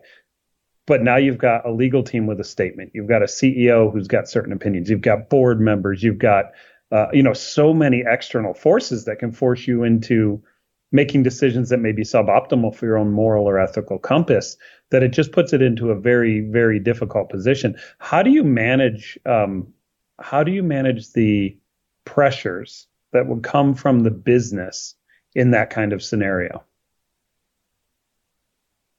Yeah, it happened for me once, where it was somebody lower down the organization that said, okay, this partner that we're working with is very important. This contract is coming up for renewal, and they want it kept quiet. And the partner didn't care. But this person saw themselves as their role is somehow working this and being the hero for everyone. And how do we deal with that pressure? Well, in this case, they had the ear of the CEO, and the CEO came down and said, yeah, we're going to squash this thing. So I don't know of a way to solve it. I just know that it's a pervasive problem in the industry. I think it helps to have an educated opinion and have a relationship with counsel. I think if you've got that relationship in advance and you have a educated opinion and you're supported by the law, the best you can do is make a recommendation. And you might have to live with the fact that the ultimate call is not yours. And you can't get emotional about that. I know a lot of people in the CISO role and security in general, we can get very emotional about decisions that are not in our hands. And one thing that I talk to my team a lot about is, we do the best that we can. We're truthful, we're ethical, we're honest about the work that we do. But at the end of the day, we have to realize that we might not own that decision. And that doesn't mean that we failed. It means that we did our job and we put it in the hands of the decision maker to make the decision that they wanted to make. The law is a little bit different, but sometimes when you are not legally compelled, you do have to put the decision in the hands of someone, and that's not you. And you just have to be okay with that. Yeah, and given what happened with Joe, though, that could be changing everything in the sense that I don't think, from what I've read on the issue, I don't think he put the final call to someone else in a way that was formalized enough to say, hey, that was not my call. But, that's such a gray area. It's so hard to determine whether you've done that. You better be ironclad and have your own double checks and insurances that, hey, that was not my call. That was the CEO's call, or that was the board's call. Otherwise, you could stand to be in deep trouble. Receipts are important. Have your receipts. Receipts are important. I love it. I'll always get it in writing. Mm-hmm. Absolutely. Yeah. Top tip from today's panel: keep your receipts. Does that mean that we're going to have less qualified CISOs or less, I would say, people coming up that are good CISOs? Do you see them moving to more a boutique and less risky role because they're experienced, they understand the risks, there are not as many opportunities for that C-level, so we're going to end up with people that may not have as good of knowledge of the past or the history, and they end up taking some of those CISOs roles? Do you think that inexperience is going to come into play for some of those roles that we're going to see a higher risk profile? You stole my segue, Tyler. Sorry, buddy. But yeah, that's okay. Yeah, I was gonna. Yeah, I mean that was coming up. I think my favorite comment in the Discord so far while we've been having this conversation is, I can't imagine the level of pressure that CISOs have to deal with, which I think dovetails nicely into Tyler Robinson's question there. So, yeah, does that have an impact on the people that are willing to take the role in the future? Rich, we haven't heard from you in a while. Pass that to you. Yeah, it's a great question. I think I touched on a little bit of it earlier, but I do think it'll separate organizations, and I do think, Tyler, your point is spot on. I do think we'll see, perhaps the more experienced CISOs gravitate towards companies where there is alignment with those cultural values, good support from the GC, right, willing to kind of rehearse and talk through these decisions up front. And I do think that means it'll be harder for some organizations that maybe haven't been that proactive, or just view the scope of this CISO role differently, which will create a separate market, which may mean less experienced candidates filling some of those roles. I think there'll be an interesting kind of bifurcation as organizations evolve some of these structures, particularly around corporate governance.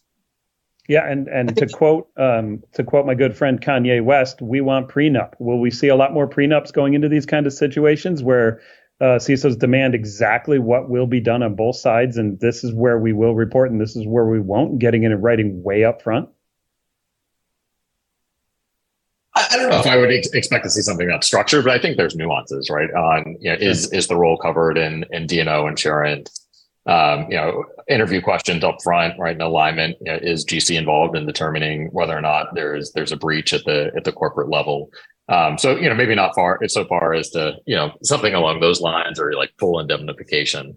But I do think as you step back and weigh the risk in totality, right? Going back to the context around Uber and Uber's history, right? I do think it will make a lot of CISOs question, right, what are the organizational values and what's the kind of organizational dynamic of the leadership team that I'm walking into with an organization? Is that a personal risk that I'm willing to take? I have a problem with the earlier comment about keeping all your receipts. And tied to what Rich just said, I think one has to really calibrate the risk appetite of an organization to understand how much CYA do you really need to be doing. And if you take a CISO who feels like they need to keep all the receipts because maybe they're very risk adverse, they may not actually be the right person for an organization that is willing to take a lot of risks, right? And so I think I think we have to really understand what the right calibration is, because if you have, though, an organization that is very risk averse, critical infrastructure, large financials, then yeah, maybe again you may need a CISO who is willing to go find and make sure that they're collecting the receipts all the time.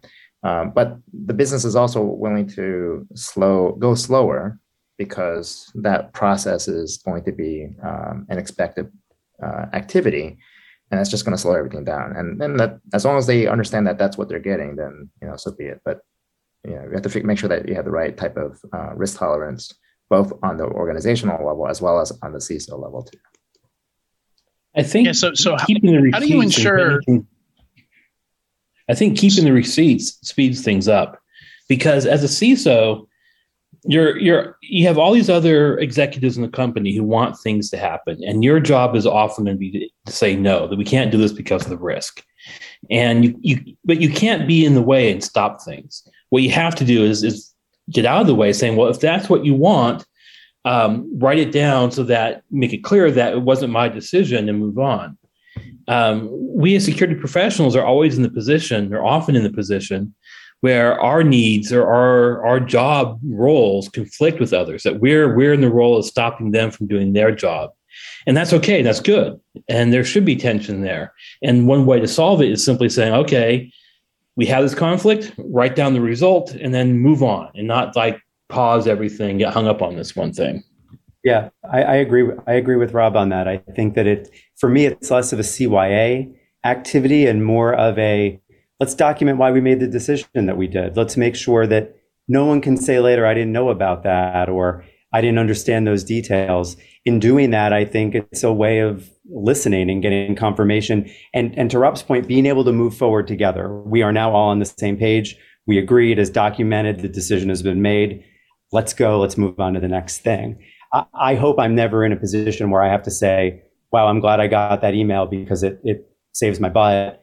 I would like to think that the decisions that I make and the work that I do, I'll save my own butt, because I won't put myself in a position where I'm gonna put myself on the line because I didn't communicate properly, or I made a decision and didn't tell anybody about it. For me, it's more about just, there's going to be someone that comes in after me, and they're probably going to want to know how this decision got made and what all the details were at the time. And for me, it's like, here you go, here's where it is, and we got everyone copied, and I got these attachments, and here we go. You can figure it out now. Yeah, I think Sunil made a good point in that, that was making me think, there's so many different kinds of CISOs out there. I think, back in the old days, most of the CISOs probably came out of the IT organization, but these days, I think it's probably more likely, you have a CISO who understands GAP better than the OCI MOP, for example. So how do you ensure that alignment, and I guess since we have CISOs here, we'll take this from the CISO perspective. How do you make sure you're joining a company where you don't feel like you have to CYA everything, where you're not cringing at every decision they're throwing at you? So maybe Rich for that. I mean, I think it's critical as part of the interview process, right? To really get a feel for, I think it's telling who is on the interview panel for a CISO role, right? And how that then plays into how an organization thinks about kind of the governance structure and who the key stakeholders are. But you can certainly pressure test some of those questions right through an interview process to get a feel for what is the organization's risk appetite, what are the cultural values, how have they conducted business in the past, right? I mean, if we tie it back to the Uber example, right, it's pretty obvious that Uber had a history of breaking laws or kind of pushing boundaries, right? So there's a conscious decision of walking into that room with an organization that has kind of a risk appetite and tolerance the way that it does.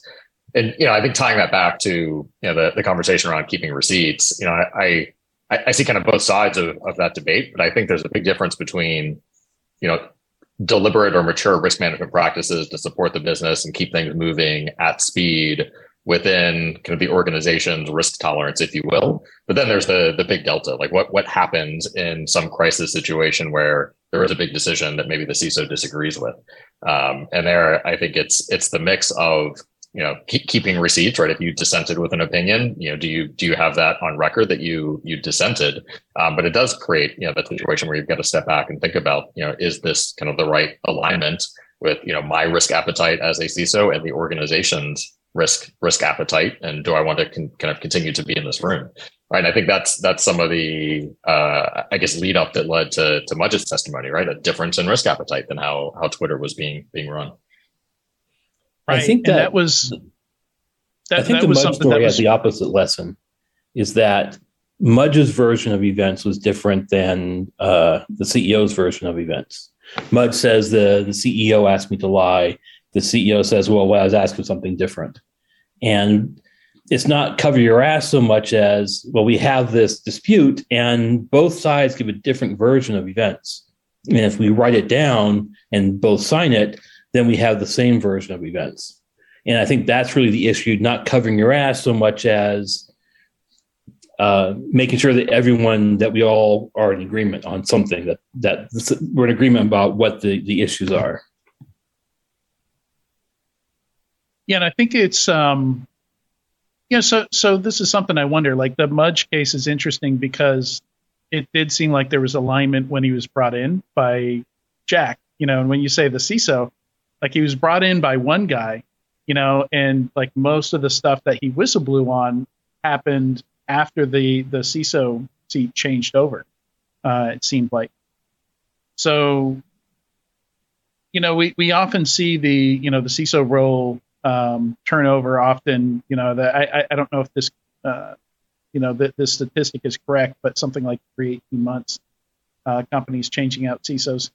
And I think there's an assumption that they're all getting fired as soon as a breach happens. But I think and you all tell me, it seems like it's much more complex than that. Like I would imagine a good chunk of it is somebody realizing there's not good alignment there, or maybe they're not growing in the job, or they didn't have the the control they were promised, the ability to make a difference in the organization that they were hoping to have.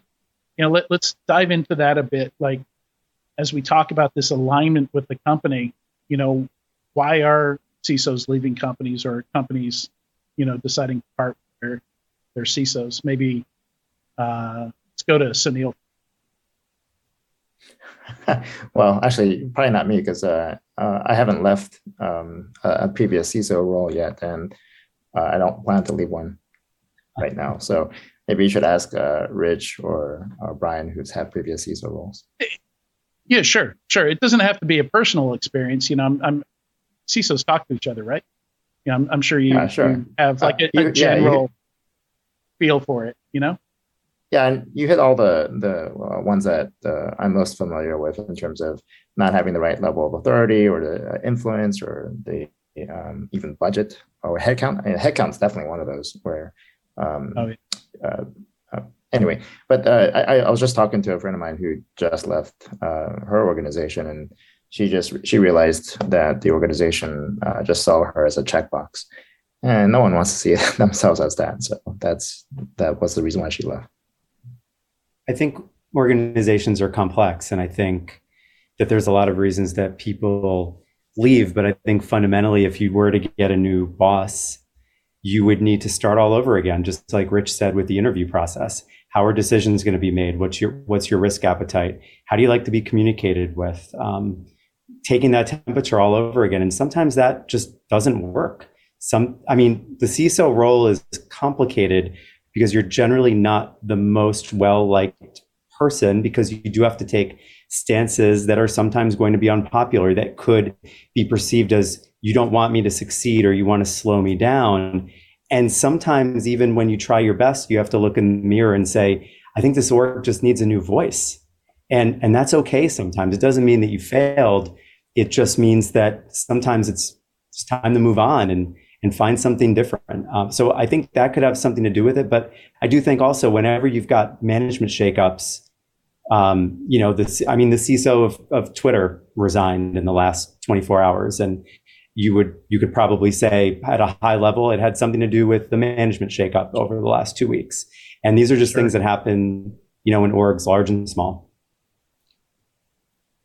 Yeah, I imagine companies aren't just coming out and saying, what we need is a mediocre CISO that doesn't have a lot of ambition and isn't going to try and do a bunch of stuff.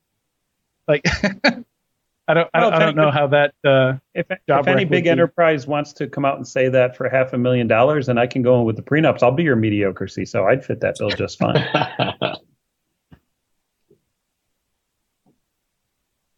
Yeah. So I mean, coming back to the chilling effect, what kind of advice, starting with Rich this time, what kind of advice would you give both people who are currently CISOs or maybe aspiring to be a CISO to, I don't know, come into their next role more comfortably? Yeah, I think the top ones on my list are really that alignment with the organization's risk appetite, right? Are you comfortable managing to the level of risk that the rest of the company wants to manage to? And then the second is, and Sunil touched on this earlier, right? The one biggest takeaway I had from this whole Uber incident was go back and re-review the IR plan, make sure decision-making criteria, roles and responsibilities are crystal clear.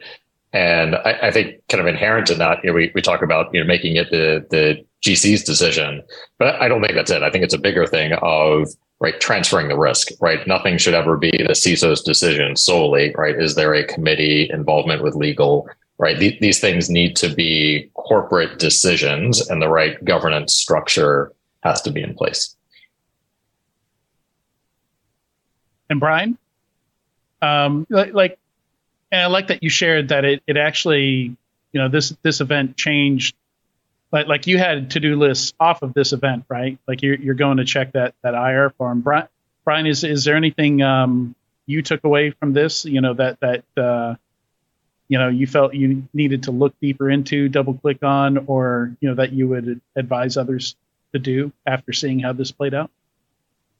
Well, I think I wanted people on my leadership team, my colleagues in management, to see it and to be aware of it, because I do think that even though we don't have all the details yet, I think just reading through what the prosecution put out, I think it's a really interesting case study in how decisions are made and supported as it comes to cybersecurity and managing cybersecurity incidents. So for me, I wanted to make sure that I got it in front of these decision makers so that they understood this is what's happening out in the marketplace. And someday we might have a really bad day, and we do not want to be in this position, right? So how does this change our calculus about how we practice, how we prepare for an incident, how we communicate with each other, who actually owns the decision? These are all conversations that we've had as a result of me getting this in front of people. Because I think if you're not, that's what I would say to aspiring CISOs, that it is a hard job, right? But I don't think this needs to have a chilling effect. I think aspiring CISOs will be better because they get to learn from things like this. Because I don't believe that this has happened before, that we've had an incident quite like this one. And I think that as an industry, I think we'll be better for it. We'll know more because of it. Spoken like a parent, a teachable moment, right? Such a rosy outlook. Goodness, you're the exact opposite of me. Well done. I mean, if you don't have optimism in this field, what do you have? Right. So as we wrap this up, I'm going to come to each of you, just kind of for final thoughts here. And, coming back to the title, is this an anomaly? Is it, I like the idea of this as a teachable moment, that's hopefully an anomaly. Or is it an important precedent? Both. Like what are your main takeaways from this? I'll come to you first, Rob. I think my main takeaway is that we should stress that the CISO's role, that their adversary that they're protecting the corporation against, is as much the FTC and the government or the police as much as it is from the hackers. It's, when you handle a breach poorly, then the FCC comes along and forces you to sign a consent decree, and then comes and finds you because you had complied to it, and so on and so forth. The whole compliance angle. And I think that this is something that Joe Sullivan kind of forgot that he was so focused on the hackers that he didn't do his due diligence of what he needs to do for the government. That's it. All right, good stuff. Sunil. So I think one call to action for us is that we want to truly professionalize our practice. If we think about like accounting, we have, you mentioned it earlier, we have generally accepted accounting principles. And as long as you follow that, you don't get sued. Your company may still go out of business, but you don't get sued.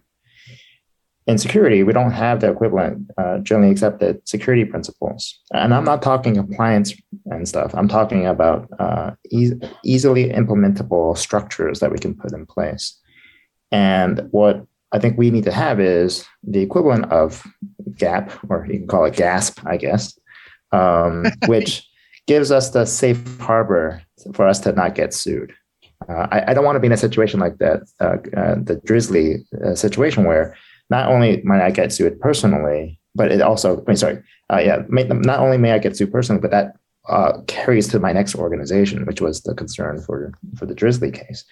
So anyway, I think the call to action for us is to really consider this as a bellwether moment to say, what do we need to do to potentially professionalize our practice, put in these sort of core principles that we can abide by, so that as long as we practice that, and by the way, we may still get hacked, we may still get a breach and such, but we at least follow these general principles, and that's what saves our skin.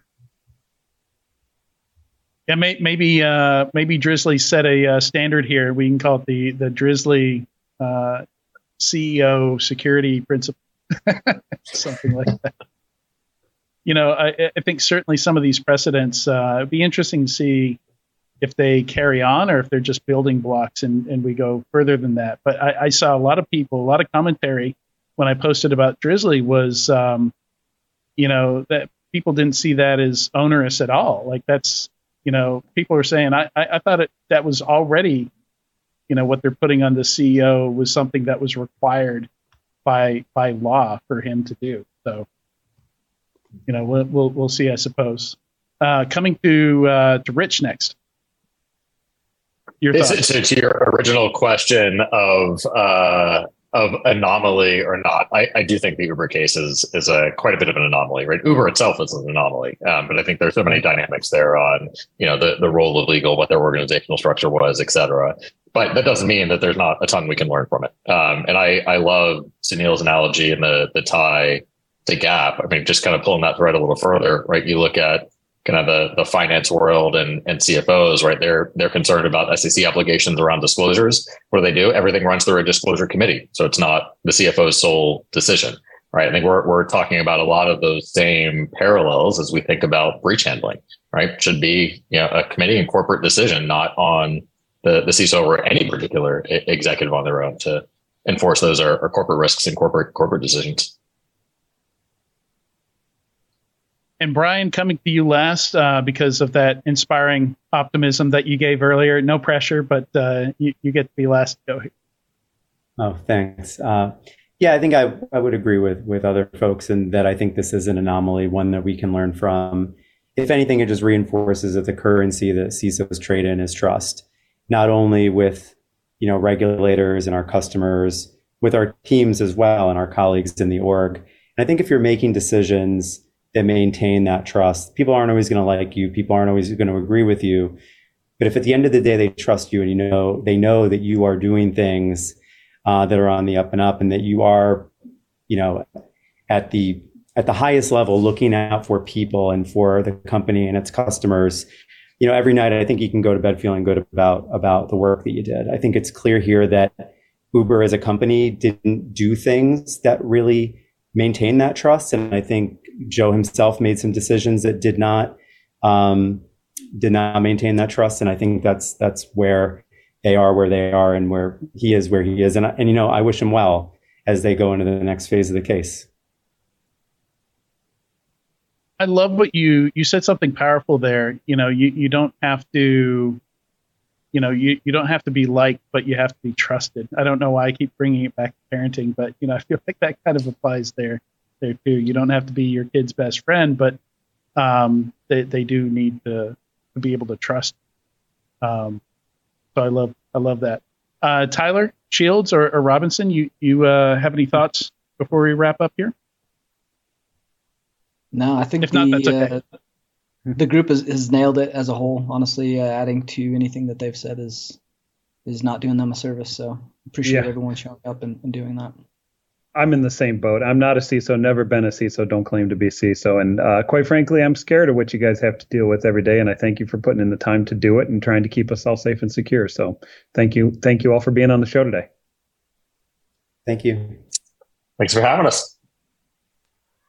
Absolutely. Big thanks to Sunil, Brian, Rob, and Rich for joining us on Enterprise Security Weekly today for this special 2-part episode. Big thanks, guys. And thanks also to Tyler Shields and Tyler Robinson for joining me today and jumping in with some excellent questions. Big thanks to everyone listening or watching today for this week's special episode of Enterprise Security Weekly. We'll see you next week.